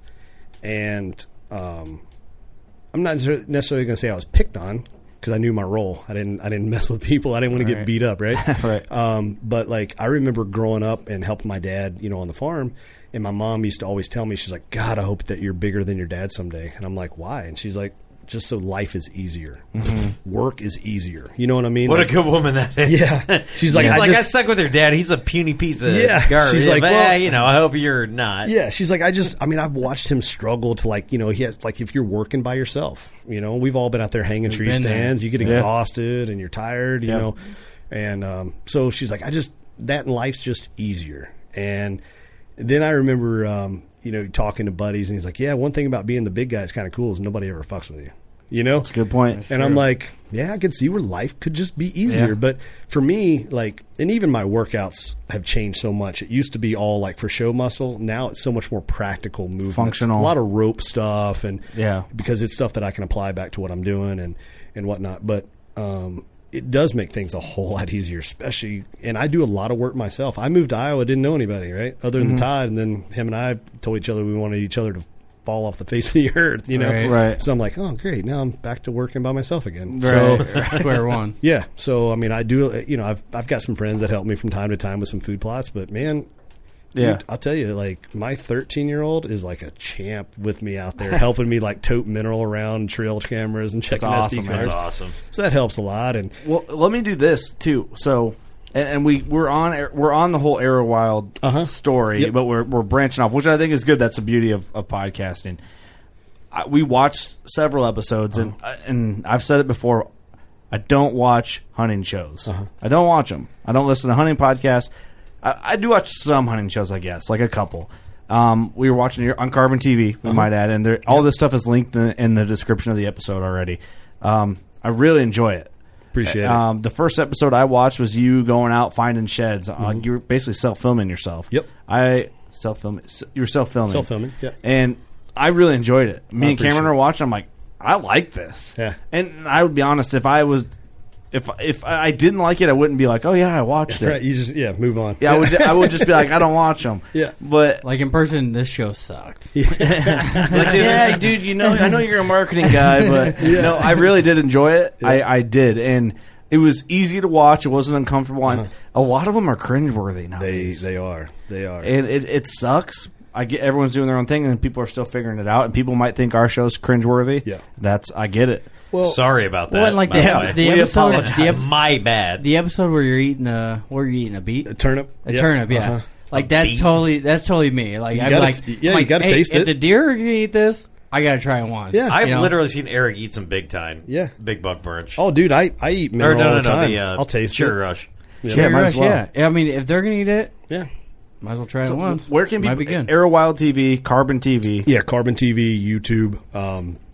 Carbon TV. I'll be honest. I mean, I had a lot of early success with Carbon, and I'm seeing like a little bit of a trail off. And I'm not sure what's going on there. It could be my show sucks. No, we're on Carbon TV as well, or we have a separate video series on Carbon TV, and we're launching season 2 now. I would agree with you. It seemed like it's fallen off a little bit, and with the Carbon and My Outdoor TV and that stuff, and Waypoint, I've always looked at them. I'm like, one of these Masio Go or whatever it's called now too. I'm like, one of them is going to nail it eventually, and it'll be great. I'm like, maybe they should just all merge together and just rock it out. I honestly believe that's the way to go. Big platform. Yeah. That's the way to go. I really do think that. But YouTube is something I'm really trying to grow a lot more, and we do put the episodes out sometimes, through Facebook. We suck at YouTube, man. We suck so bad. Dude, at YouTube. Me too. I'm horrible. Like I had a post the other day. I kind of ran it a little bit. I try not to do that, but dude, they changed the numbers. They, you got to have all these special tags. I don't have that information, man. I'm just putting out an episode, like doing as real as I can. We're giving away some stuff, and I'm like, every episode I put out there, it's kind of one of those like, hey, this is what worked for me. Yeah. It may not work for you, but it worked for me. So I'm not telling you this is the only way to do it, but maybe give this a shot. That's how I want to come. I mean, maybe we fail sometimes, but like with our partners, like we're not telling you need this, but we like it. Yeah. And we wouldn't have them as a sponsor, and we wouldn't ask them to sponsor our show if we didn't like it. Right. If Elite Bows, example, and we love our elites. I have to love them. Why would I want to be sponsored by them? Like Lone Wolf Custom Gear, which kind of ties in how, and I don't think we ever covered this story yet. We've been going on. We were wanting to talk about this. How we all met, because of Lone Wolf Custom Gear. Yep. And so I don't know, but example is I wouldn't want to be sponsored by Lone Wolf Custom Gear if I didn't believe in the product. Correct. Believe in the OGs of the mobile hunting game. Yep. The DeQuistos have wrote the book on it. Yeah. Yeah. It's mind blowing that some people don't understand that. Like that's Andre DeQuisto is the Bible of mobile hunting. Mobile hunting. Right? Nobody was doing it, right? And he is the god of mobile hunting. Are we going to have to take a pee break or a episode pause break and bring part 2? I would like to do a pee break. All right, Steve needs a pee break, and we're going to come back. I'm just man. We're about to get into some deep stuff. Okay, I feel like deep shit here. I feel like that'd be a good. Okay, I like it because there is a very interesting story how I got into meeting the DeQuistos and how all of this comes full circle. Okay, right there. There's the pee break. All right, how Johnny Utah met the DeQuistos. So, same time that I met Todd Prignitz and I got involved with Wicked, and like we were talking about just a little bit off recording. When I came across Wicked, I genuinely thought I could add value to the company. I could make that company better. And the slogan that we used to always say is, hey, we didn't invent the mousetrap. We just made a better mousetrap. That's right. And it's good board. And I think sometimes that's all it is. You know what I mean? Like it's 2019. There's not a lot of original brand new ideas unless maybe it's a tech thing or, whatever. But you're just improving something that's existing, right? So I meet Todd, and of course now I'm meeting a whole slew of people because the only people I knew were hillbillies in Kentucky that I was hunting with, and they weren't attached to the hunting world. Mm-hmm. So Todd did introduce me to a lot of people, and back in the day, Todd did a lot of work with Lone Wolf, original Lone Wolf, the OG DeQuisto brand, and he used to tell these stories. Yeah, I used to help Andre do some design work, and it was mostly. Andre had the design on a paper, and Todd would help him put it into a CAD drawing because that's what Todd did for a living, and he did CAD drawings and stuff. So he would help him with that kind of stuff, and he'd help him go bounce around trade shows. So he knew Andre very well, and he's like, dude, I'm telling you, he's a pretty savvy, crude business dude. Like, you don't want to cross him. Yeah. And I kept hearing these stories about the Lone Wolf, you know what I mean? And this guy, like, I'm like, man, he sounds like a real jerk. You know what I mean? Like, you don't want to cross this guy in business or in the dark alley. He is the Lone Wolf. Yeah, and which at about that same time, early in that relationship with Todd, is he knew he's a big fan of the movie Point Break. I'm a big fan of the movie Point Break, and Keanu Reeves' character in the movie is Johnny Utah, and being that he's retired, he's undercover working with a federal unit, and at the time that's what I was doing, and. So he's like, dude, that's your nickname. You're Johnny Utah. And the name just kind of stuck. I need to watch that movie. I learned. You have to. It's a fantastic. Not the new when you like Netflix it. Don't do like the 2015 remake. It sucks. Okay. You got to go with the OG 80s crappy. You know what I mean? Okay. CGI or non CGI and that kind of stuff. So. That's awesome. You could have gone with the name Johnny Sins. But it's okay. So Johnny Knoxville or but no, Johnny Utah. So I don't know who Andre is other than this persona of Andre. And then now Todd and I are starting to hit trade shows. And so I might add, that's how most people know Andre. Yeah, right, because he kind of vanished. Well, he's kind of like a mythical being in a way. Yeah, he was doing those Lone Wolf production DVDs, but like unless you were going to trade shows in the late 80s, early 90s, that's the only time you got to meet him. Yeah. That's where a lot of people would go and meet the brand, and because he was the brand. Do you have any of those VHSs? No, I have DVDs. I don't have any of the VHSs. And so I start going to these shows, and we're doing Wicked, we're doing ATA, we're doing Harrisburg, and we're doing like Ohio Deer and Turkey and that kind of stuff. Yep. And all of a sudden, out of nowhere, I see this XOP company, and I'm like, "What is that?" Mm-hmm. And I don't know any of the background at this point. All I think is that Andre had a company and he sold a company. Okay, that's the only story I've been told. And I'm like, man, that stand looks a lot like an XOP. That's kind of odd. I'm like, who's this like muscle bound like dude? A lone wolf? Yeah, it looks like a lone wolf. Yeah. I'm like, who's this muscle bound guy covered in like tattoos, like all the way up the neck and everything? And like every trade show I go to, like I'm seriously like the guy is staring a hole through me. Like he doesn't want to shoot me. He doesn't want to fight me. He wants to cut me. You know what I mean? I'm like Sons of Anarchy style. Like intimate? Like just bro, I know that look. Yeah. Cody hates my guts. Yeah. I'm like, this guy seriously. I think. And then somebody goes, that's Cody DeQuisto. That's Andre's son. And I'm like, if that's the son, like I don't even ever want to meet Andre. You know what I mean? Because holy shit, like all these stories are true. So that's I'm like, hilarious. I was like, I'm just going to avoid this guy because like I already know he wants to fight me. And so we just I avoid him for years. Really? Yeah. And then we're in a group setting and somebody says, hey John, I want to introduce you to Cody DeQuisto. And I'm like, oh great. I'm like, I already know he doesn't like me. I'm a cop, I read people, you know what I mean? This is what keeps me alive. I know he doesn't like me. And he's like, hey, what's up, bro? I'm like, well, maybe he doesn't hate me, And then, like, really fast, him and I start having a lot of conversations. We start bumping into each other at shows, and we started like, hey, how's it going? How's the setup? How was the last show? Oh, it was good, blah, blah. He knows exactly who you are, and you know exactly who he is. Right, but we've never spoken. That's funny, man. And then right off the bat, within, like, 20 minutes of our first real conversation, I find out, like, the dude loves Aquaman. And I'm like, wait a second. Sons of Anarchy wants to stab me. His hero is Aquaman. I'm like, Jason Momoa? Yeah. Oh no, that's Owlboy. Yeah. So, and I'm different like, Aquaman. It's a thing. So I'm like, okay, maybe he's not like a jerk. You know what I mean? Yeah. And then I start meeting Andre, hanging out with Andre, and talking to him, and I'm like, he's laughing, cutting up. We're telling each other hunting stories, and I'm like, these people are nothing like what I thought they were. You know, it's so crazy. Well, it's funny, too, because all the DeQuistos, if you meet anyone in their family, you think, like, man, they're a tough look. Oh, yeah. Which it's a good look, I think. Right. It is for business and, like, in person. It's a tough look. But, like, they're so awesome. They're so cool. Yep. Like, and totally willing to, like, help anytime they can. Yeah. You know, Cody he'll straight up tell you, like, his hunting strategies, like what he did right, what he did wrong, and that kind of stuff. And so we had been talking a little bit, and now I'm starting to learn more about XOP and the business behind that, and kind of what the DeQuisto involvement is on that. Yeah, the whole story, episode 300. Tune in. And I encourage people, please listen to the whole story, because I guarantee you 95% of the hunting community has the story wrong. Oh yeah, for sure. Maybe higher than 95%. I had it wrong till we met Cody. Well, if you don't know, you don't know. And we covered most of that on episode 300. Did you listen to that show? Yeah. Did you think it's fair to say we covered the majority of it? Yeah. Yep.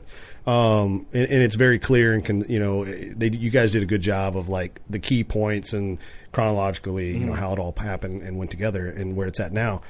And so Cody was like, "Hey, dude, I want to talk to you about, you know, this Lone Wolf custom gear." I'm like, "Yeah, what's that?" And he's like, "We got this new stand coming out, but I know you're very loyal to Lone Wolf." It goes back to, I knew him, he knew me. He actually knew a whole lot more about me than what I thought he did. Right. And he's like, "Oh, dude, I know exactly who you are. I know the brands you work with. I've seen you at the shows. I know who, you know." He's like, "And you work with a lot of top quality brands." That's why when you look at you, like, he wants to kick my ass, but he knows. He's a true assassin. I know exactly who that guy is. That's how assassins operate. Assassins don't operate on study luck. your target. You need to study. That's right. We're breaking it down like this. I was like, Cody was in the industry and knew another dude that was in the industry. Right. It was really simple. I'm giving him props. The guy hates my guts. I'm glad you guys are all on a good. Steve plays it off like Cody does not hate you. Yeah. But, let's go clear. But Cody's good shit. But it's funny we'll just play it off that Cody hates you, even though he doesn't. Just to keep it, because Cody is like the complete opposite of the spectrum of guy's fit. Got a family that loves him. You know, in a very successful company, and I just sit at home with my dog and cry while my turtle watches me too. It's it's a complete opposite. Yep, but it is. Cody got to figure it out, man. Well, and I'm jealous. He had approached me and said, "Hey," he said, "I'd like to do something with you with Lone Wolf custom gear, but I know your relationship with Lone Wolf portable tree stands." I've been with Lone Wolf portable tree stands, or was with Lone Wolf portable tree stands since 2013. If you go to their website, I haven't been there in the last couple of months, but as of 2 months ago, 90% of their photos on their website is either a picture I took or a picture of me. Right, which is cool for which you. Which is all of their background imagery and all that stuff. And so this year at ATA, we're talking. He bumps into me, and we're talking a little bit. And he's like, "Yeah, I know you got that loyalty to Lone Wolf, but if there's something ever down the road, like, I'd love to work with you." And I mean, I'll be honest. I don't think of myself as anybody important. So on the inside, I'm like, "Dude, Cody DeQuisto wants to work with me. Like, that's rad." Yeah, that makes two of us, bro. Yeah. I'm like, well, he wanted to work with me and Eric, not you, Steve. Thanks, Steve. So I'm like, that's pretty cool. He wants to work with me. Like, that's neat. And so then I go and I start talking to Lone Wolf about this year. I'm like, "Hey, guys, going to keep the price the same. You know, we're going to do this. You know, this is what we're doing. Yeah. But now the platform has grown. We're reaching more people for you. Yeah, we're going to go a different direction." What? I've never lost a sponsor, a marketing partner before. And I'm like, really? Okay. So I'm like, big gulp. See you later. Yeah. Damn, you just got broken up with, bro. Yeah, that's a weird thing because I just got dumped. I'm worth more, and you're going to drop me. Correct. Yeah. Yeah. And exactly. And I felt, and I was mad because like a lot of the Sitka ambassadors are using Lone Wolf because I got them set up to work with Lone Wolf. Right. There's a lot of Sitka promotion that you've built this like foundation of your people. Yep, and that's something that it's hard to explain to companies that I work with. Is like, I think of myself as like a master co-brander. Yeah, you know, integrate, which is huge. There's so much value in that because it's money. Yes, essentially at a it basic makes point sense. You know, for brands to align with each other. And a lot of companies say, you know, "Oh no, we're going to do this on our own." No, do it together. You reach, you tap into each other's audience. It's better, yeah. And so I'll be honest, like, I was kind of hurt. I'm like, for real? Like, what a bunch of, seriously, that's like a huge letdown. Yeah. So I called Cody. I said, "Hey, man, I want to work with you."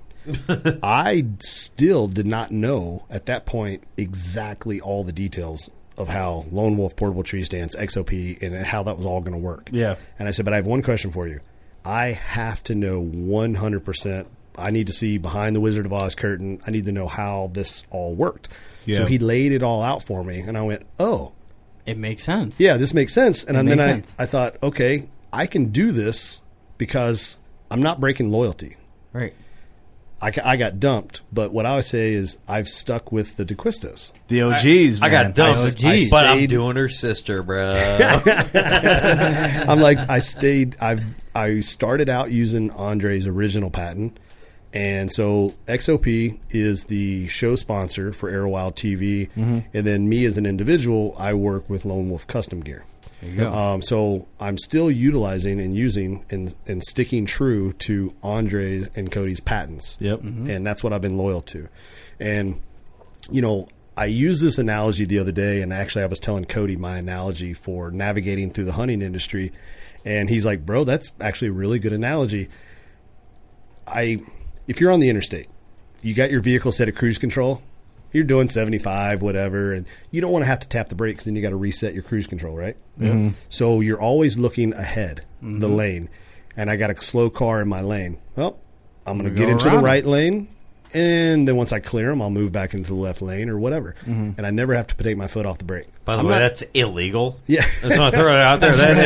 That is an illegal move, and you as a cop, of all people, should know that. Especially you as a narc cop, right? He's the least cool guy at the party. He's like, hey, who's got some cocaine, bros? They got this dude's a fucking cop, but yeah, let's go hit an 8-ball off the urinal. Yeah. Steve's trying to throw her way off the rails here, so I Way off apologize the on rails. his behalf. Well, so yes, he just full blown ignored you and went back. That yeah, I'm just this. like that's how good of a cop he is. You're getting used to us. Good job, man. Good job. Well, I have this like I said, and I really do like this analogy, and it's not like a thing where I'm patting myself on the back. I just think it's a good analogy for people to look at this and to notice what other people are doing, you know, and you can apply this to other things in your life too, not just navigating through the hunting industry. But I have a goal.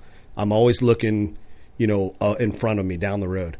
I'm not detouring and taking a different road. I'm on the highway, and that highway is taking me to the destination that I want to go to. And you're set on cruise I'm control. on cruise control. Yep. I'm not speeding and trying to take any shortcuts and pass a bunch of people unnecessarily or rudely. Yeah. But I've got it set on cruise control, but I'm never going to put my foot on the brake. So if I have to get into the right lane or the left lane and go around something, I went around Lone Wolf Portable Tree Stands. I'm back on that same road again, and I'm cruising along. Ooh, I love back that. on the same path. So if you make a dumb comment or analogy, I'm going to slap the fuck out of you. This is not a bet. This is not. I'm over it. I'm over it for this episode. This is not. Pull your shit. Wait, Kurt, take your headphones off because it's going to happen. I'll pull the headphones off. I am curious. So now, after you get this phone call, you know, obviously, he called Cody. By the way, leading up to the history. Yep. Kurt, raise your hand. Raise your hand because it's going to happen. Now, you're on a new life path, and you're like, oh shit, I've been dropped by a sponsor. Now you're looking at your kids, your wife, and you're like, I've got to figure out what I'm going to do. So obviously, that conversation is not the best conversation, but where's your mindset at when you're like, dude, I have to make a decision here. So you call Cody. Well, like, where is your mindset? He already explained it. He was with the OGs the whole time. But so he was called Cody and said, I want to work with you. He already went over this.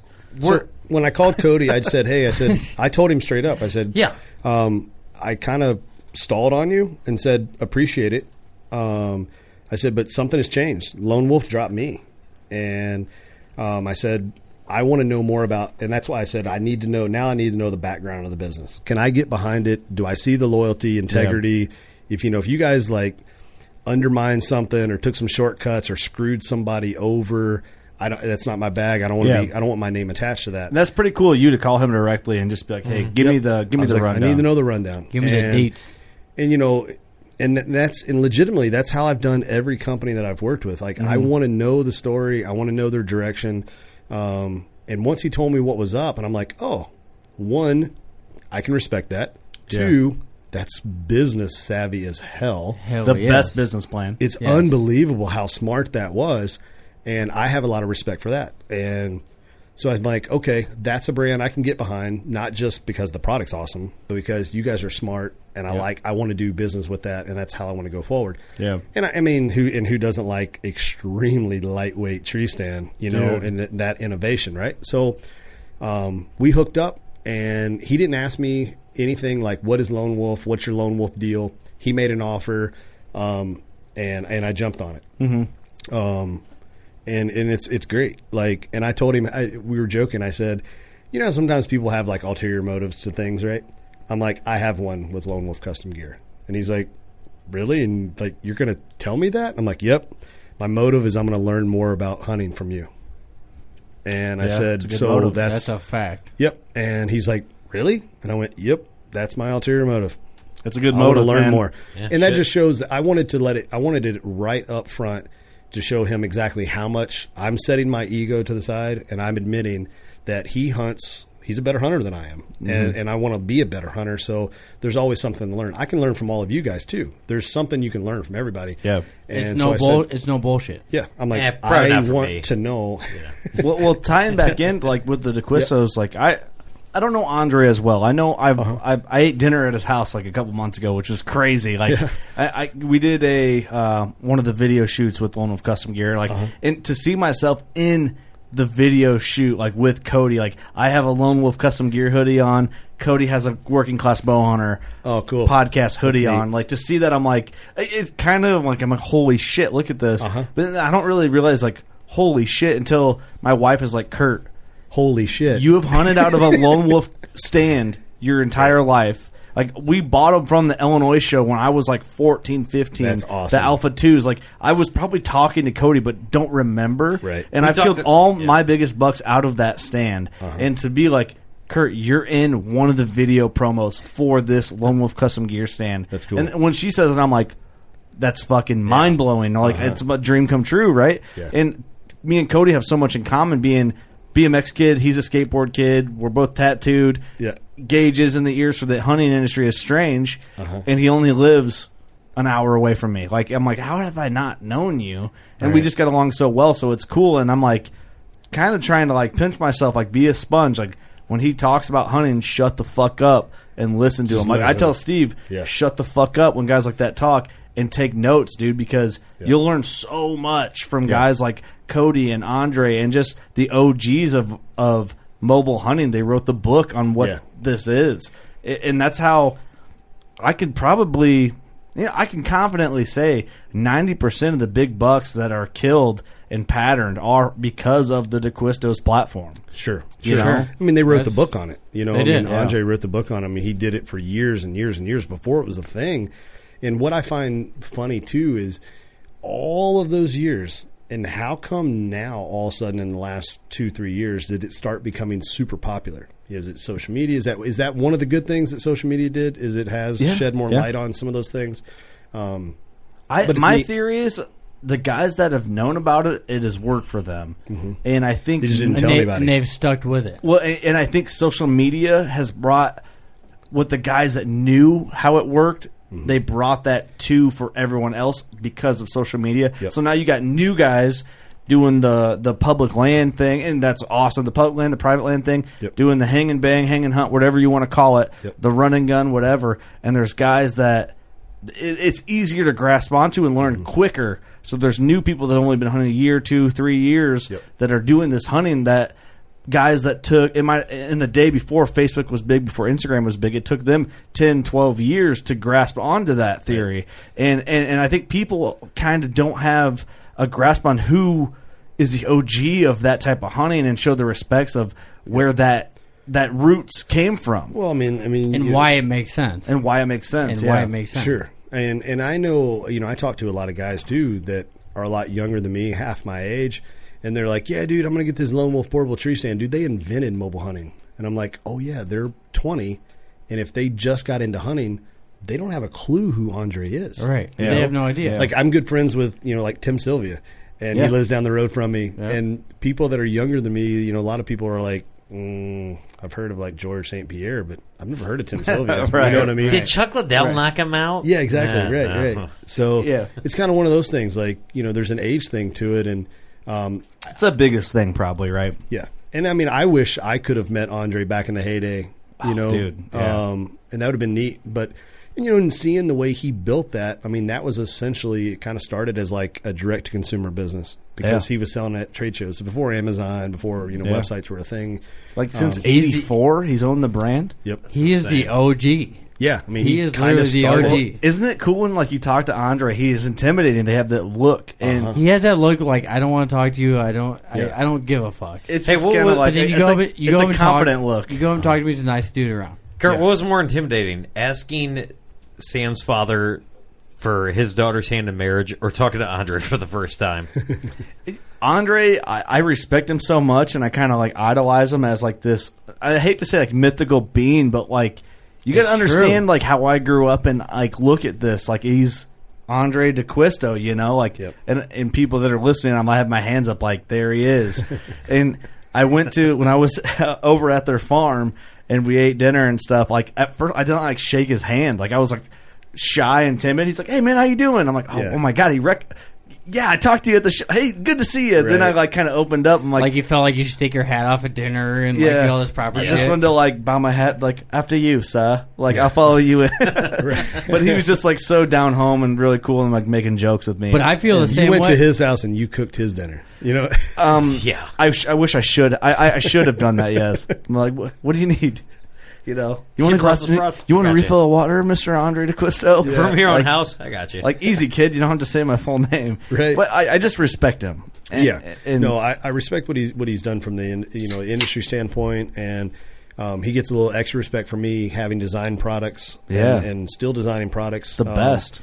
Right now I'm designing some products with Mystery Ranch packs, and that's a ton of fun. So working with different materials, normally it's been casting type stuff, which again, the OG Lone Wolf Tree Stand cast aluminum. Mm-hmm. The Wicked Tree Gear saws were cast aluminum handles. And that's where a lot of that came from. And that's super cool. So it's funny how it all came full circle with being in business with Todd and Todd. Andre was a mentor to Todd, and then hearing these mythical stories, never met the man. And then now going out to dinner, and now I'm working directly with them and doing photography and videos and stuff. And there's not a lot of people that are working with Lone Wolf Custom on the stand side. I mean, I think you and I are 2 of 3, right? Yeah, the podcast, you and I don't know who else. Right. So it makes me feel good about making those right connections, and it's a small industry, so you get a bad name and you screw over a company and you don't meet your obligations, you get found out quick, right? Oh, for sure. So you have to be about it. You have to be ride or die, especially with a company like Lone Wolf Custom Gear.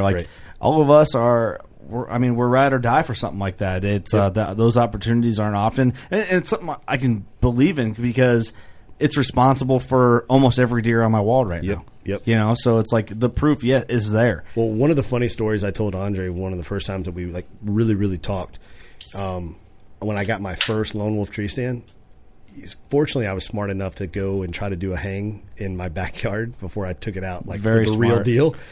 And it took me 45 minutes to hang the first set, 4 sticks in a stand. And I'm like, this is stupid. I'll never be able to do this. And I tore it down.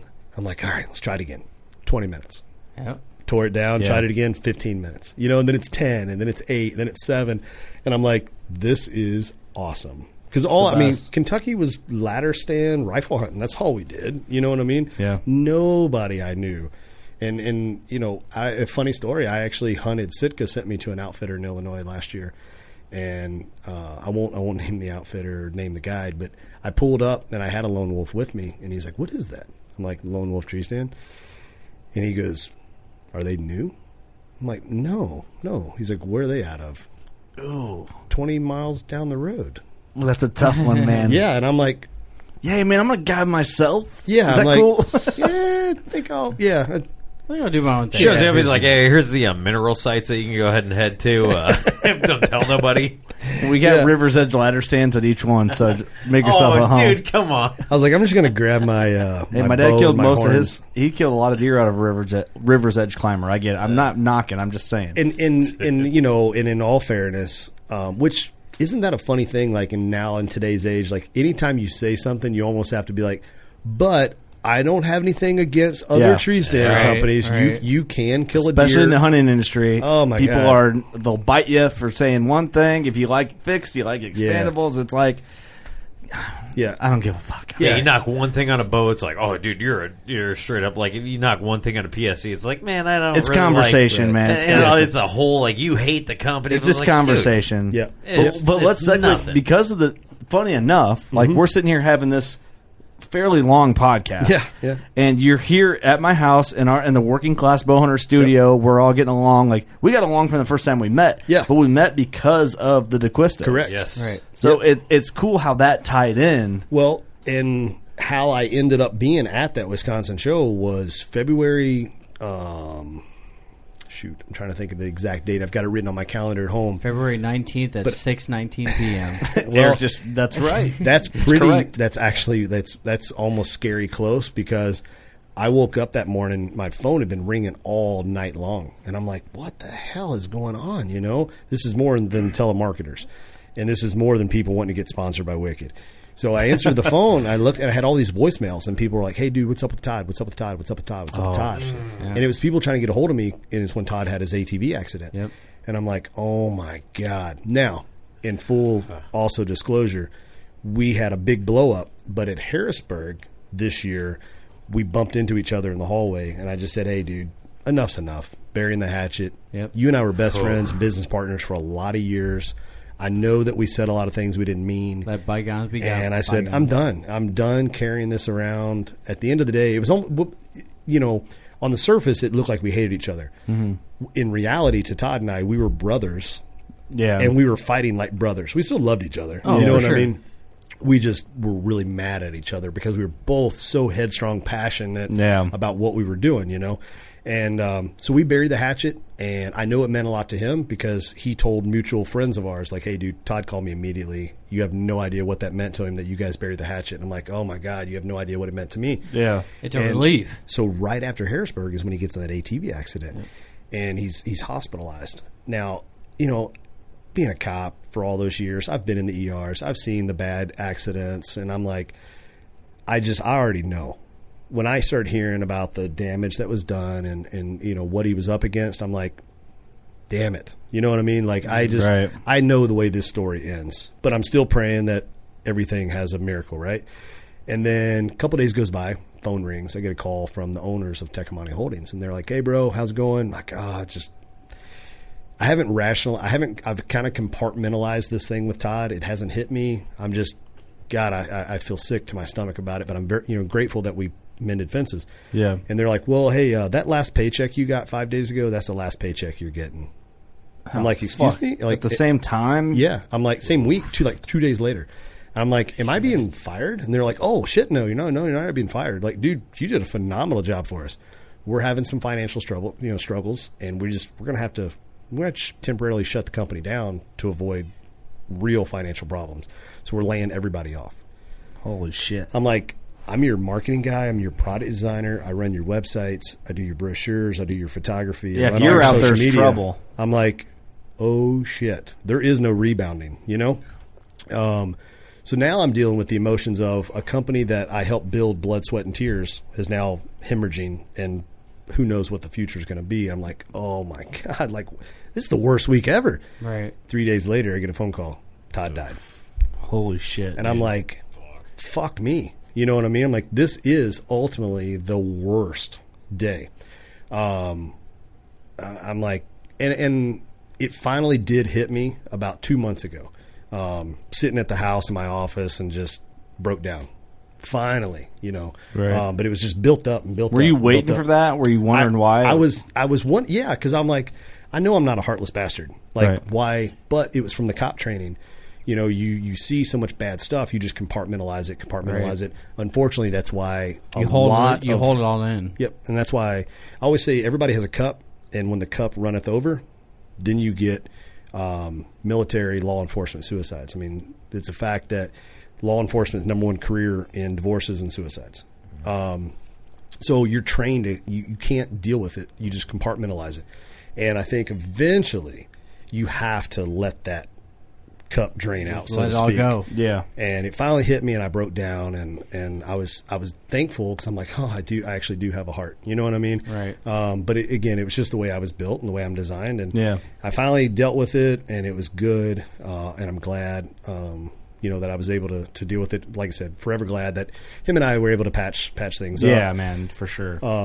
But so that was, then I started Johnny Utah Creative, and I'm like, I got to do something, right? You know, and every service that I offered Tecumani Holdings, I now offer to the public, and doing some design work, with a pack company in Montana, and I work with Old Barn, a tannery taxidermy business. Our buddy nice. Julian Loker. Yep. He's. I see him all the time. I got a mount from Julian in the living room right so now. anytime I did you too. see He did his my mule deer. well, if you see his picture on the Old Barn, I took it. So nice. I do all their photos and stuff That's awesome. in house, and do a lot of marketing stuff for them. And I've got some photo retainer clients, and then Arrow Wild TV. So there's a couple different revenue streams, but it's all based in the outdoor industry, whether it's marketing, photography, product design, or just simple consulting. Which is awesome. That's very cool, man. Well, good for you, dude. That's awesome. It's a cool. I can't imagine having the 3 calls in a week. A week, yeah, 5 days, 8 days total. Yeah, yeah, dude. It's insane. Yeah. It's crazy how the timing of things worked out. If you bury the hatchet right there, imagine if you hadn't have done that. Crap. That's what my wife said. So I told my wife I didn't tell her the details about the accident, but I told her all the details then after he passed. And she's like, "Oh my God!" And then her eyes got real big, and I'm like, "What?" And she goes, "What if you guys had patched things up in Harrisburg?" Right. And I'm like, "Oh my God!" You know what I mean? I'm like, and I thought about it, and I'm like, you know what? Life is too short. Way too short. Yeah. To hold those kind of grudges, and I'm passionate and I'm stubborn, but relationships are so much more important to me now. Every day they become more and more important. Yeah. And again, those relationships and doing what you say you're going to do and being loyal to those companies that you work with is the reason why I have a job. And it's the reason why. Yeah. 4 months after losing, I'll tell everybody, it was a 6-figure job, and 4 months after losing that job, I'm not making 6 figures, but I'm paying the bills. You know what I mean? Right. Yeah. And it was because of those friendships and those relationships and the loyalty and stuff like that. It boils down to the beginning of the show. Respect is a lot. It does boil down most times to that, because that's why you were in the positions, and you earned it, though. You earned your respect and earned your. Well, now I can say that really. between all 3 of us right here, me, Kurt, and Steve, that we've all had our tiffs, we've all done it. You gotta have it. And we're like, you know what? Fuck it, life's way too short. Well, it's normal human interaction too. It is too. Me and Eric might hate each other for 5 days straight, and then we're like, "Hey, dude, we're idiots." I'm like, hell yeah, we are idiots. And then, we hate Steve all the time. Yeah, that's just a given thing. Steve just hated all the time. Hey, but is what it we is. joke with Steve, but it's that's our dynamic. Steve knows I don't actually hate him all the time. I actually hate him. I hate you 70% of the time. And that's just how we work. Dude, here's a beautiful thing. If it wasn't for Eric and Kurt, and this is Steve getting serious, you will not hear a lot of this. Yeah. Oh boy, my life would not be where it's at right now. I have that drive and desire just to get these fucks off my back, right? You know what I mean? What are you gonna do? But my life is very good right now because I've positioned myself with individuals that have greater goals rather than just oh man, fuck it, let's see what happens. Let's just try this and see what happens. No, it's I've got Eric, Kurt, and these guys are dude, we need to push to make results happen. Sure. You need to push to have results rather than results just happen. Yep. So I never really took that in until the past year or so, and it's really paid off, man. And I'm really excited to see what it does in the deer hunting woods, because I'm if I got these guys pushing me and now I've got that fire under my ass, now I'm I know how it feels, how good it feels to get shit done, and I can send them photo proof this is your year for a Pope and Young, Steve. Yeah, that's let's what root I'm doing. for Steve for a Pope and Young. That's what we're double fist hoping for. That's where I'm at. You guys doing shirts? Nobody we should. Oh, dude, if I do a shirt, it's I survived 200. Let's see, it was 312. Let's see how many weeks. It'd be like, I survived 400 episodes, and I finally heard Steve hit a $125, and all I got was his lousy lousy T-shirt. That's what we're going to make. But he knows if it doesn't happen, we're literally going to light a fire underneath his ass. Oh, yeah. You have to. Literally. Firecrackers. The fire's been lit, dude. The fire's been lit, embered down. I put new logs on it and fired it back up. I even got one of those synthetic logs from Farm and Fleet that just lights on its own. We even reserved the channel. Was the fire lit like 4 years ago? Yeah, I think like February 26th. All right, hey, shut up. We're not worried about the past. We're worried about the future, the present, and the future. But let's do this. We've had a long haul of an episode. Yeah. Oh shit, this is badass a great episode. What have we not hit that we should hit? Or you think on Johnny Utah? Let's see. How much can you bench press, bro?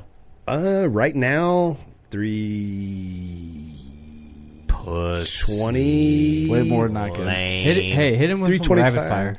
Are you want to hit with rapid fire? I'm unprepared. All right, I will. Let me grab. All right, hey, first question: rapid fire. Who's your favorite pro wrestler of all time? Jake the Snake. Jake the Snake Roberts. Yes. You're a thinking school, motherfucker, dude. aren't you? Old school, man. Saw him in Rupp Arena in Lexington, and when I was a kid, my dad took me there. My dad and I didn't have the best relationship growing up. I have a big tattoo across my back. It's a '63 Impala Super Sport. And that was that was the first thing that my dad and I ever did together. And I was a teenager. I mean, like the typical mom took me to all the track practices. She took me to all the soccer practices. Yeah. Dad was working. Mm-hmm. And at the time, I hated him for it. But now as a parent, I look back on it and I say, he could have been doing something worse. I mean, he was just working. He was just trying to provide for us. So, I respect that. But I have a tattoo on my back to kind of that first thing that my dad and I did together. But he took me to go to Rupp Arena to watch wrestling, and I remember Jake the Snake, and I was like, "That guy's awesome, dude! You're a snake." Hey, I said, I just wanted you to say the Bushwhackers because you liked how they came out. You didn't have to go that far. Just kidding. Like I said, that's awesome. Like I said before, your old man, my old man, to a T. I have a Cutlass symbol bring on him my in. side because we built a '69 Cutlass together. That's so cool. Yeah, that's awesome. That's cool. Like your whole back. It's pretty much. This is your whole back. Yes. Yeah, I guess. Yeah. You pull the tape out. Yeah. It's got a hell of a long it's a whole shoulder front blades. end, and if anybody's an Impala guy, like 63, like the grill. I remember my tattoo guy.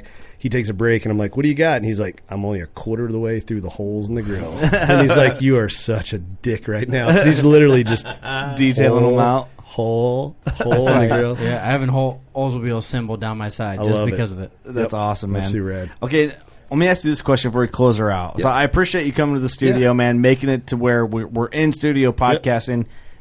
Will you come back? Hell yeah, dude! Like tomorrow. Yeah.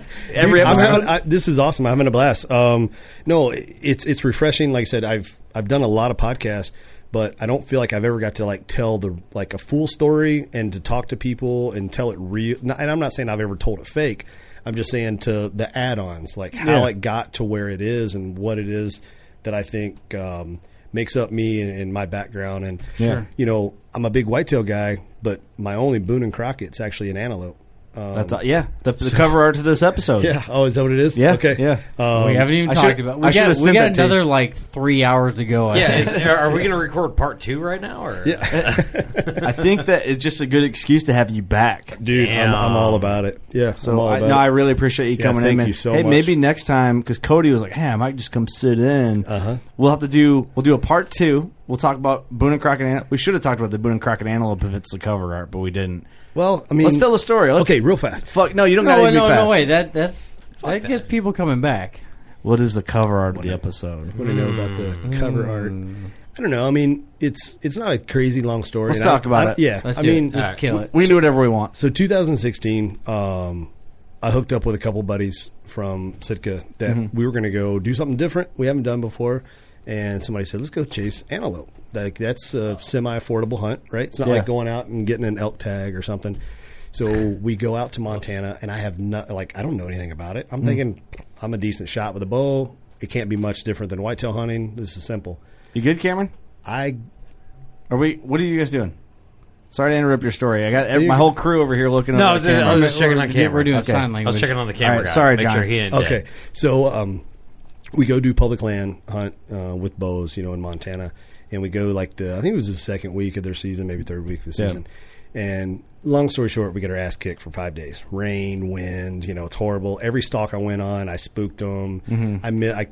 I took. I'm still waiting for my littering ticket from the state of Montana to come in for all the arrows that I left out there that I never found. Carbon fragments. Oh my gosh, it was awful, And I'm like, okay, now I know what I need to do. I need to work on long distance, and I need to work on stalking. So, swallow ego. Call my buddies. One of my buddies, Lyle, that lives out in Montana. I said, hey, dude, I need some coaching on antelope hunting, and he's like, okay, don't waste your time on low percentage stalks. Like, just keep driving. I don't care if you only get 4 stalks in that day. Just make them high percentage stalks. Before you get out of your truck, make sure you've got an object to leapfrog behind. Say like from this can to that can to that sage. Yeah. Yep. And I'm like, okay, because I was just going full bore. Like, I'll just charge right at them. Fuck them, right? Yeah. Like if I get within 90, like. But you don't know any. You don't know any better. I didn't know anything. You've never done your life. What's a pronghorn's eyesight distance? Was it like 3 miles or something? They can see or something. It's funny. They'll let you get to like 100, and they'll just stare at you.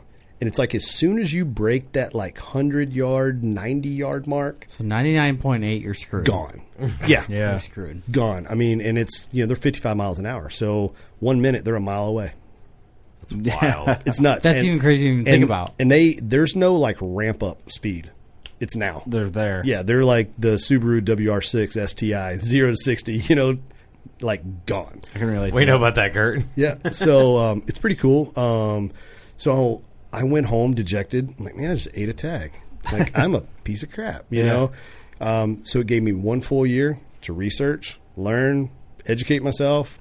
And crisis rehearsal. I went back into like cop mode, So when I'm in that position again, how am I going to react? Mm-hmm. Went out the very next year for redemption, and on the 5th day, ended up shooting a goat, 72 yards, and on public land, and I was so jacked. I'm like, oh my gosh, I did it, Mm-hmm. And it's like a quick cape out, get the meat because everybody says their hide slips, and it is really really good meat, but you need to get them caped out quick. So get back to Iowa. And I posted a couple of pictures, and I had some photo deliverables for some companies that I worked with on the project. And so I post a couple of images, and one of my buddies, Jeremy Myers, he lives in West Virginia. And That's funny. I know a Jeremy Meyer from freaking South Dakota. Oh, okay. I'm going antelope hunting with this, nice. this summer. That's rad. Not the same one? No. Can't be. Yeah. I was calling him Jeremy Mayer. It's M-A-I-R. M-A-I. I can't remember how he spells it. So M-A-I-E-R? Something like that. He sends me a message. He sends me a message, and he's like, hey, did you score that goat? I'm like, no, it's not a whitetail. I don't, you know what I mean? You know how? Yeah, I'm like, so he calls me like 2 days later. He's like, hey, you just score that goat yet? I'm like, dude, like you're more obsessed with the score of this goat than I am. I'm like, I don't care, like I shot a good, antelope buck on public land with my bow. Right. Like I've already won. You know what I mean? Yeah. And so he goes, like 2 days later, he calls me back and he goes, hey, bro, you going to score that goat ever? I'm like, fine. I was like, all right, so what do I start? I got an inside spread. And he's like, no, that's not even part of the score. Like you just get, you get You're like trying your to go mass all measurements. Whitetail. Yeah, right. You get your length and you get your cutters. And I'm like, why do you want me to score it? And he goes, dude, I've seen a lot of antelopes posted and that's a pretty good one. Yeah. So I'm like, all right, screw it, whatever. He emails me like the Boone and Crockett scoring sheet. So I have, yeah. So I'm like, okay, fine. I'm like, I'll call you back. So I measure it once, I write the number down. And then I measure it a second time, write the number down. Do it a third time. And I'm like kind of doing conservative. I'm not like stretching or anything crazy or going to the tips.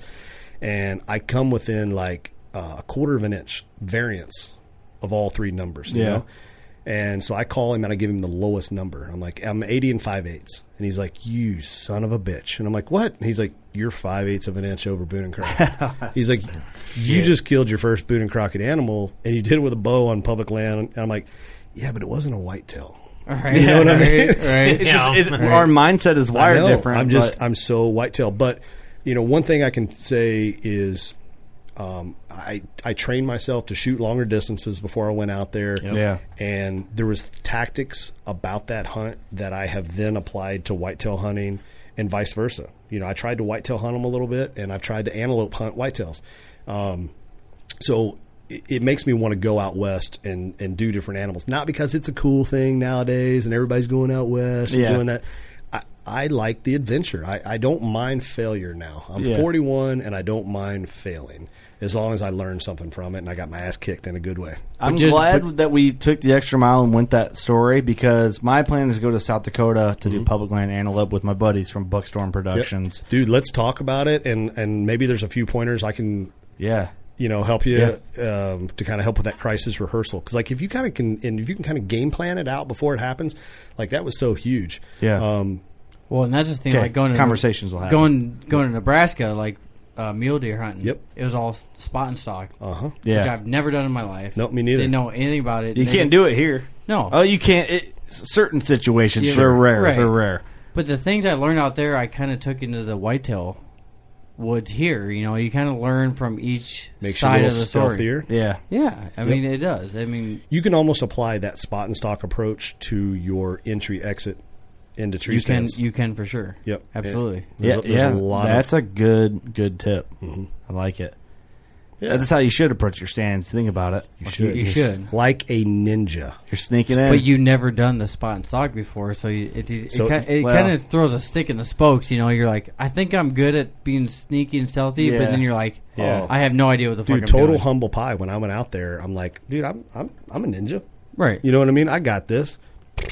Dude. Like, no idea. You sit in trees. Yeah, the antelope's like, you sit in trees, motherfucker. Yeah. It's like, dude, we can see you. What are you doing? Dude? Yeah. We were watching you. That's exactly how mule deer are, and all of a sudden they just hop away. Yeah. You're like, shit, they're fucking 10 miles away. We're flatlanders. We got a lot to learn about the West. We do. Yeah. And I got a whole lot of humble pie being served to me in my the future. gosh. Hey, humble pie is what makes you go back and kill Boone and Crockett. There's a scoop of vanilla ice cream on top of that. Well, and you know, like, and that kind of started that whole thing of like wanting to chase different animals and stuff. And it kind of, like I said, you learn more to keep you fresh. This year, in August, I'm going to Canada on my first black bear hunt. I've never done that before. So I'm really looking forward to that. And I got to do that, man, soon. That's on my bucket list. I'll be honest, there's one thing about it that I'm struggling with, and it's the bait. I hear you. I hear you. But it's so thick up there, how else do you hunt them? Right. I mean, that's how you centralize them. And you could be like our boy Clinton Casper, like 2-3 weeks ago. He was in Montana trying to spot and stock. But he's like, dude, the success rate's like 5%. Yeah. Right. Like, it's almost impossible. Right. I mean, it's like, win in Rome. You know, I mean, that's what happens. That's what you do. For sure. Yeah. I mean, they bait. And I thought about it, like the baiting, like what bothers me. This may sound really cheesy and corny. The thing, obviously, the bait is an issue, but it's the aspect of the bait. Like, I hear you. When I go into the woods and I see beautiful trees and I see a forest floor and stuff like that, and you see decaying leaves and you see moss and all that. Yep. That's what we love, right? That's what we love to see. How shitty is it when you see this big blue barrel in the middle of the woods because it looks like a dump site? I hear you. It does. Like, it's human interaction. So you didn't grow up in the public parks that I did. Because Steve has no issue hunting bears over bait. Oh, dude, I grew up in the city. I'm like, yeah, dude, shoot those fuckers, man. Dude, you probably have so much in common with a big black bear. Oh, probably, dude. I just eat trash.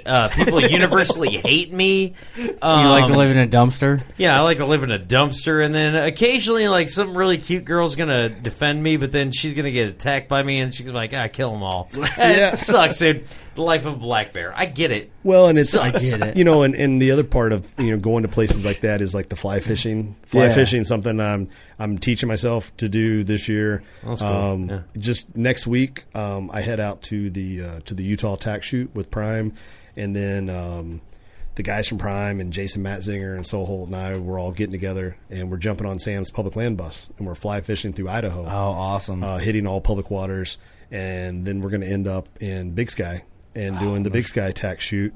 Bring some moose drool back with you, will you? See, what's that? Bring some moose drool back with you. Okay. From Big Sky and when you say Brewing. tack shoot, it's total archery challenge, right? Yes. Okay. Yep. Total archery challenge. I want to do one. Get my ass handed to me. I was up in Decorah last weekend, and they're big fly fishermen up there. And I went. They have guides everywhere, and I'm like, I told my wife, I'm like, if we come up here again, I'm doing it. I'm buying a guide. I don't give a shit because I've never done fly fishing before. That's awesome. It's always been bass fishing, catfishing. And I know nothing about it. I mean, I've seen the movie A River Runs Through It. that's my education of fly fishing. Totally. That's mine too. And I called there was a fly fishing company, and I'm sorry I don't remember the name of the company, but I called them, found them online. First one, they must pay Google AdWords the most, so they came up top, and I called them and I said, "Hey, bro, I've seen the movie. A river runs through it, but I'm going to go do some fly fishing, and I want to try it.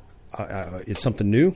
So I'm like, all I know is 10 and 2, and Brad Pitt really knows how to cast, or do his thing. And waders and a vest. Right. That's all I know. And no, dude, I remember I got laid off, so I'm just going in sandals and shorts. Right. Like I can't afford waders.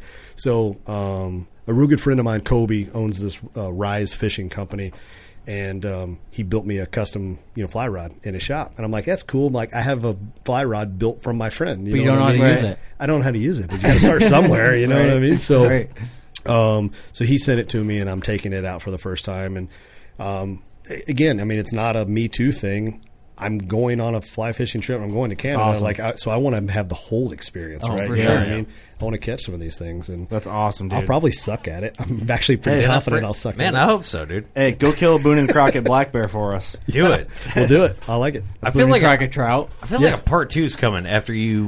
Dude, there's slay like some we shit don't in even call it part 2. There's just more podcasts on the way. This is the introduction. So There this you is go. just your introduction. Like we're on There's no episode parts. 300 something. This would be part 812, right? There you go. All right. Hell yeah. Well, here it is, episode 312. What I'm going to do, we're going to do a round table of something positive, how we're going to close it out, and we're going to start with Eric. You're going to start with me? All right, we'll start with Steve. Shit. My positive is that you came all the way down here and podcasted with us. I feel really inspired to go out there and do something great. Plus, you said you got inspired to fish off a, movie. So I feel like I don't feel like such a piece of shit when I get inspired off a movie. Like I watched The Green Mile, dude, and I'm like, dude, I'm inspired to help people. There you go. Well, Never seen The Green Mile, have you? Oh yeah. Okay. Wait, who hasn't seen John Coffey. Have you seen the Yeah, Green Big Mile? John Coffey. No. Oh my You God. never say, all right, dude. All I've right. seen it a million I slid that times. 2 out of 3. All right, A thank million you. times. Yeah, I'm happy. Something positive. A refreshing group of guys in the hunting industry. I'll be honest, the last couple of weeks I've been in this kind of a funk where I'm like, oh, what is going on with the hunting industry? So it's refreshing to sit down with a group of guys that Thank you, man. are keeping it real. So I appreciate that. Well, I appreciate you Is that saying what that. you're saying? Yep. And my big leaving my tip to leave everybody is everybody's got 24 hours a day. Make the most out of it. Absolutely. Yep. My something positive would be set your goal and do whatever it takes to achieve it. So if it's that Pope and Young 125 flat even buck that you want, that classic 8-point that you see in Illinois, whether or not you think you should or should not shoot it, and that's what you want to do, you should shoot it. No matter what online says you should or should not do. Or what you think you should or should not do because of online influence. That's my something positive.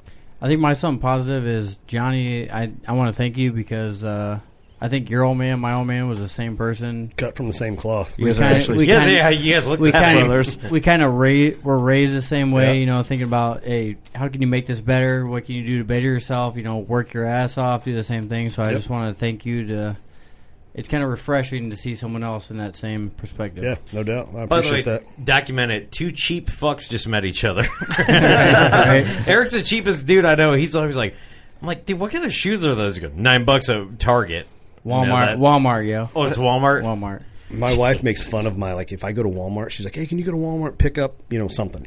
And it'll be like one of those monthly things, like you got to pick up like a big pack of toilet paper or whatever. Oh, yeah. And then as I'm walking from the toilet paper aisle to the cashier's thing, I'm like, ooh, $4 cargo shirts. Hell yeah. $4 cargo shorts. Dude, Yep. All right. I'm all about it. Did I not call that? We just I called became that. best friends. I patterned these $2, dude. These $2 are dead. I patterned you guys, and my dumbass did it. Eric's like, ooh, plastic Velcro shoes. Mine.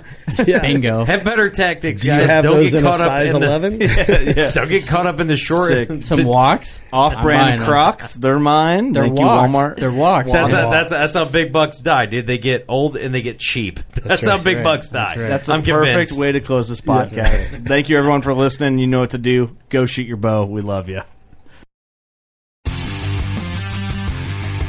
Don't miss Mondays with Into the Blue, brought to you by Academy Sports and Outdoors. Every Monday night from 7 to 10 p.m. Eastern on Waypoint TV, the destination for outdoor entertainment.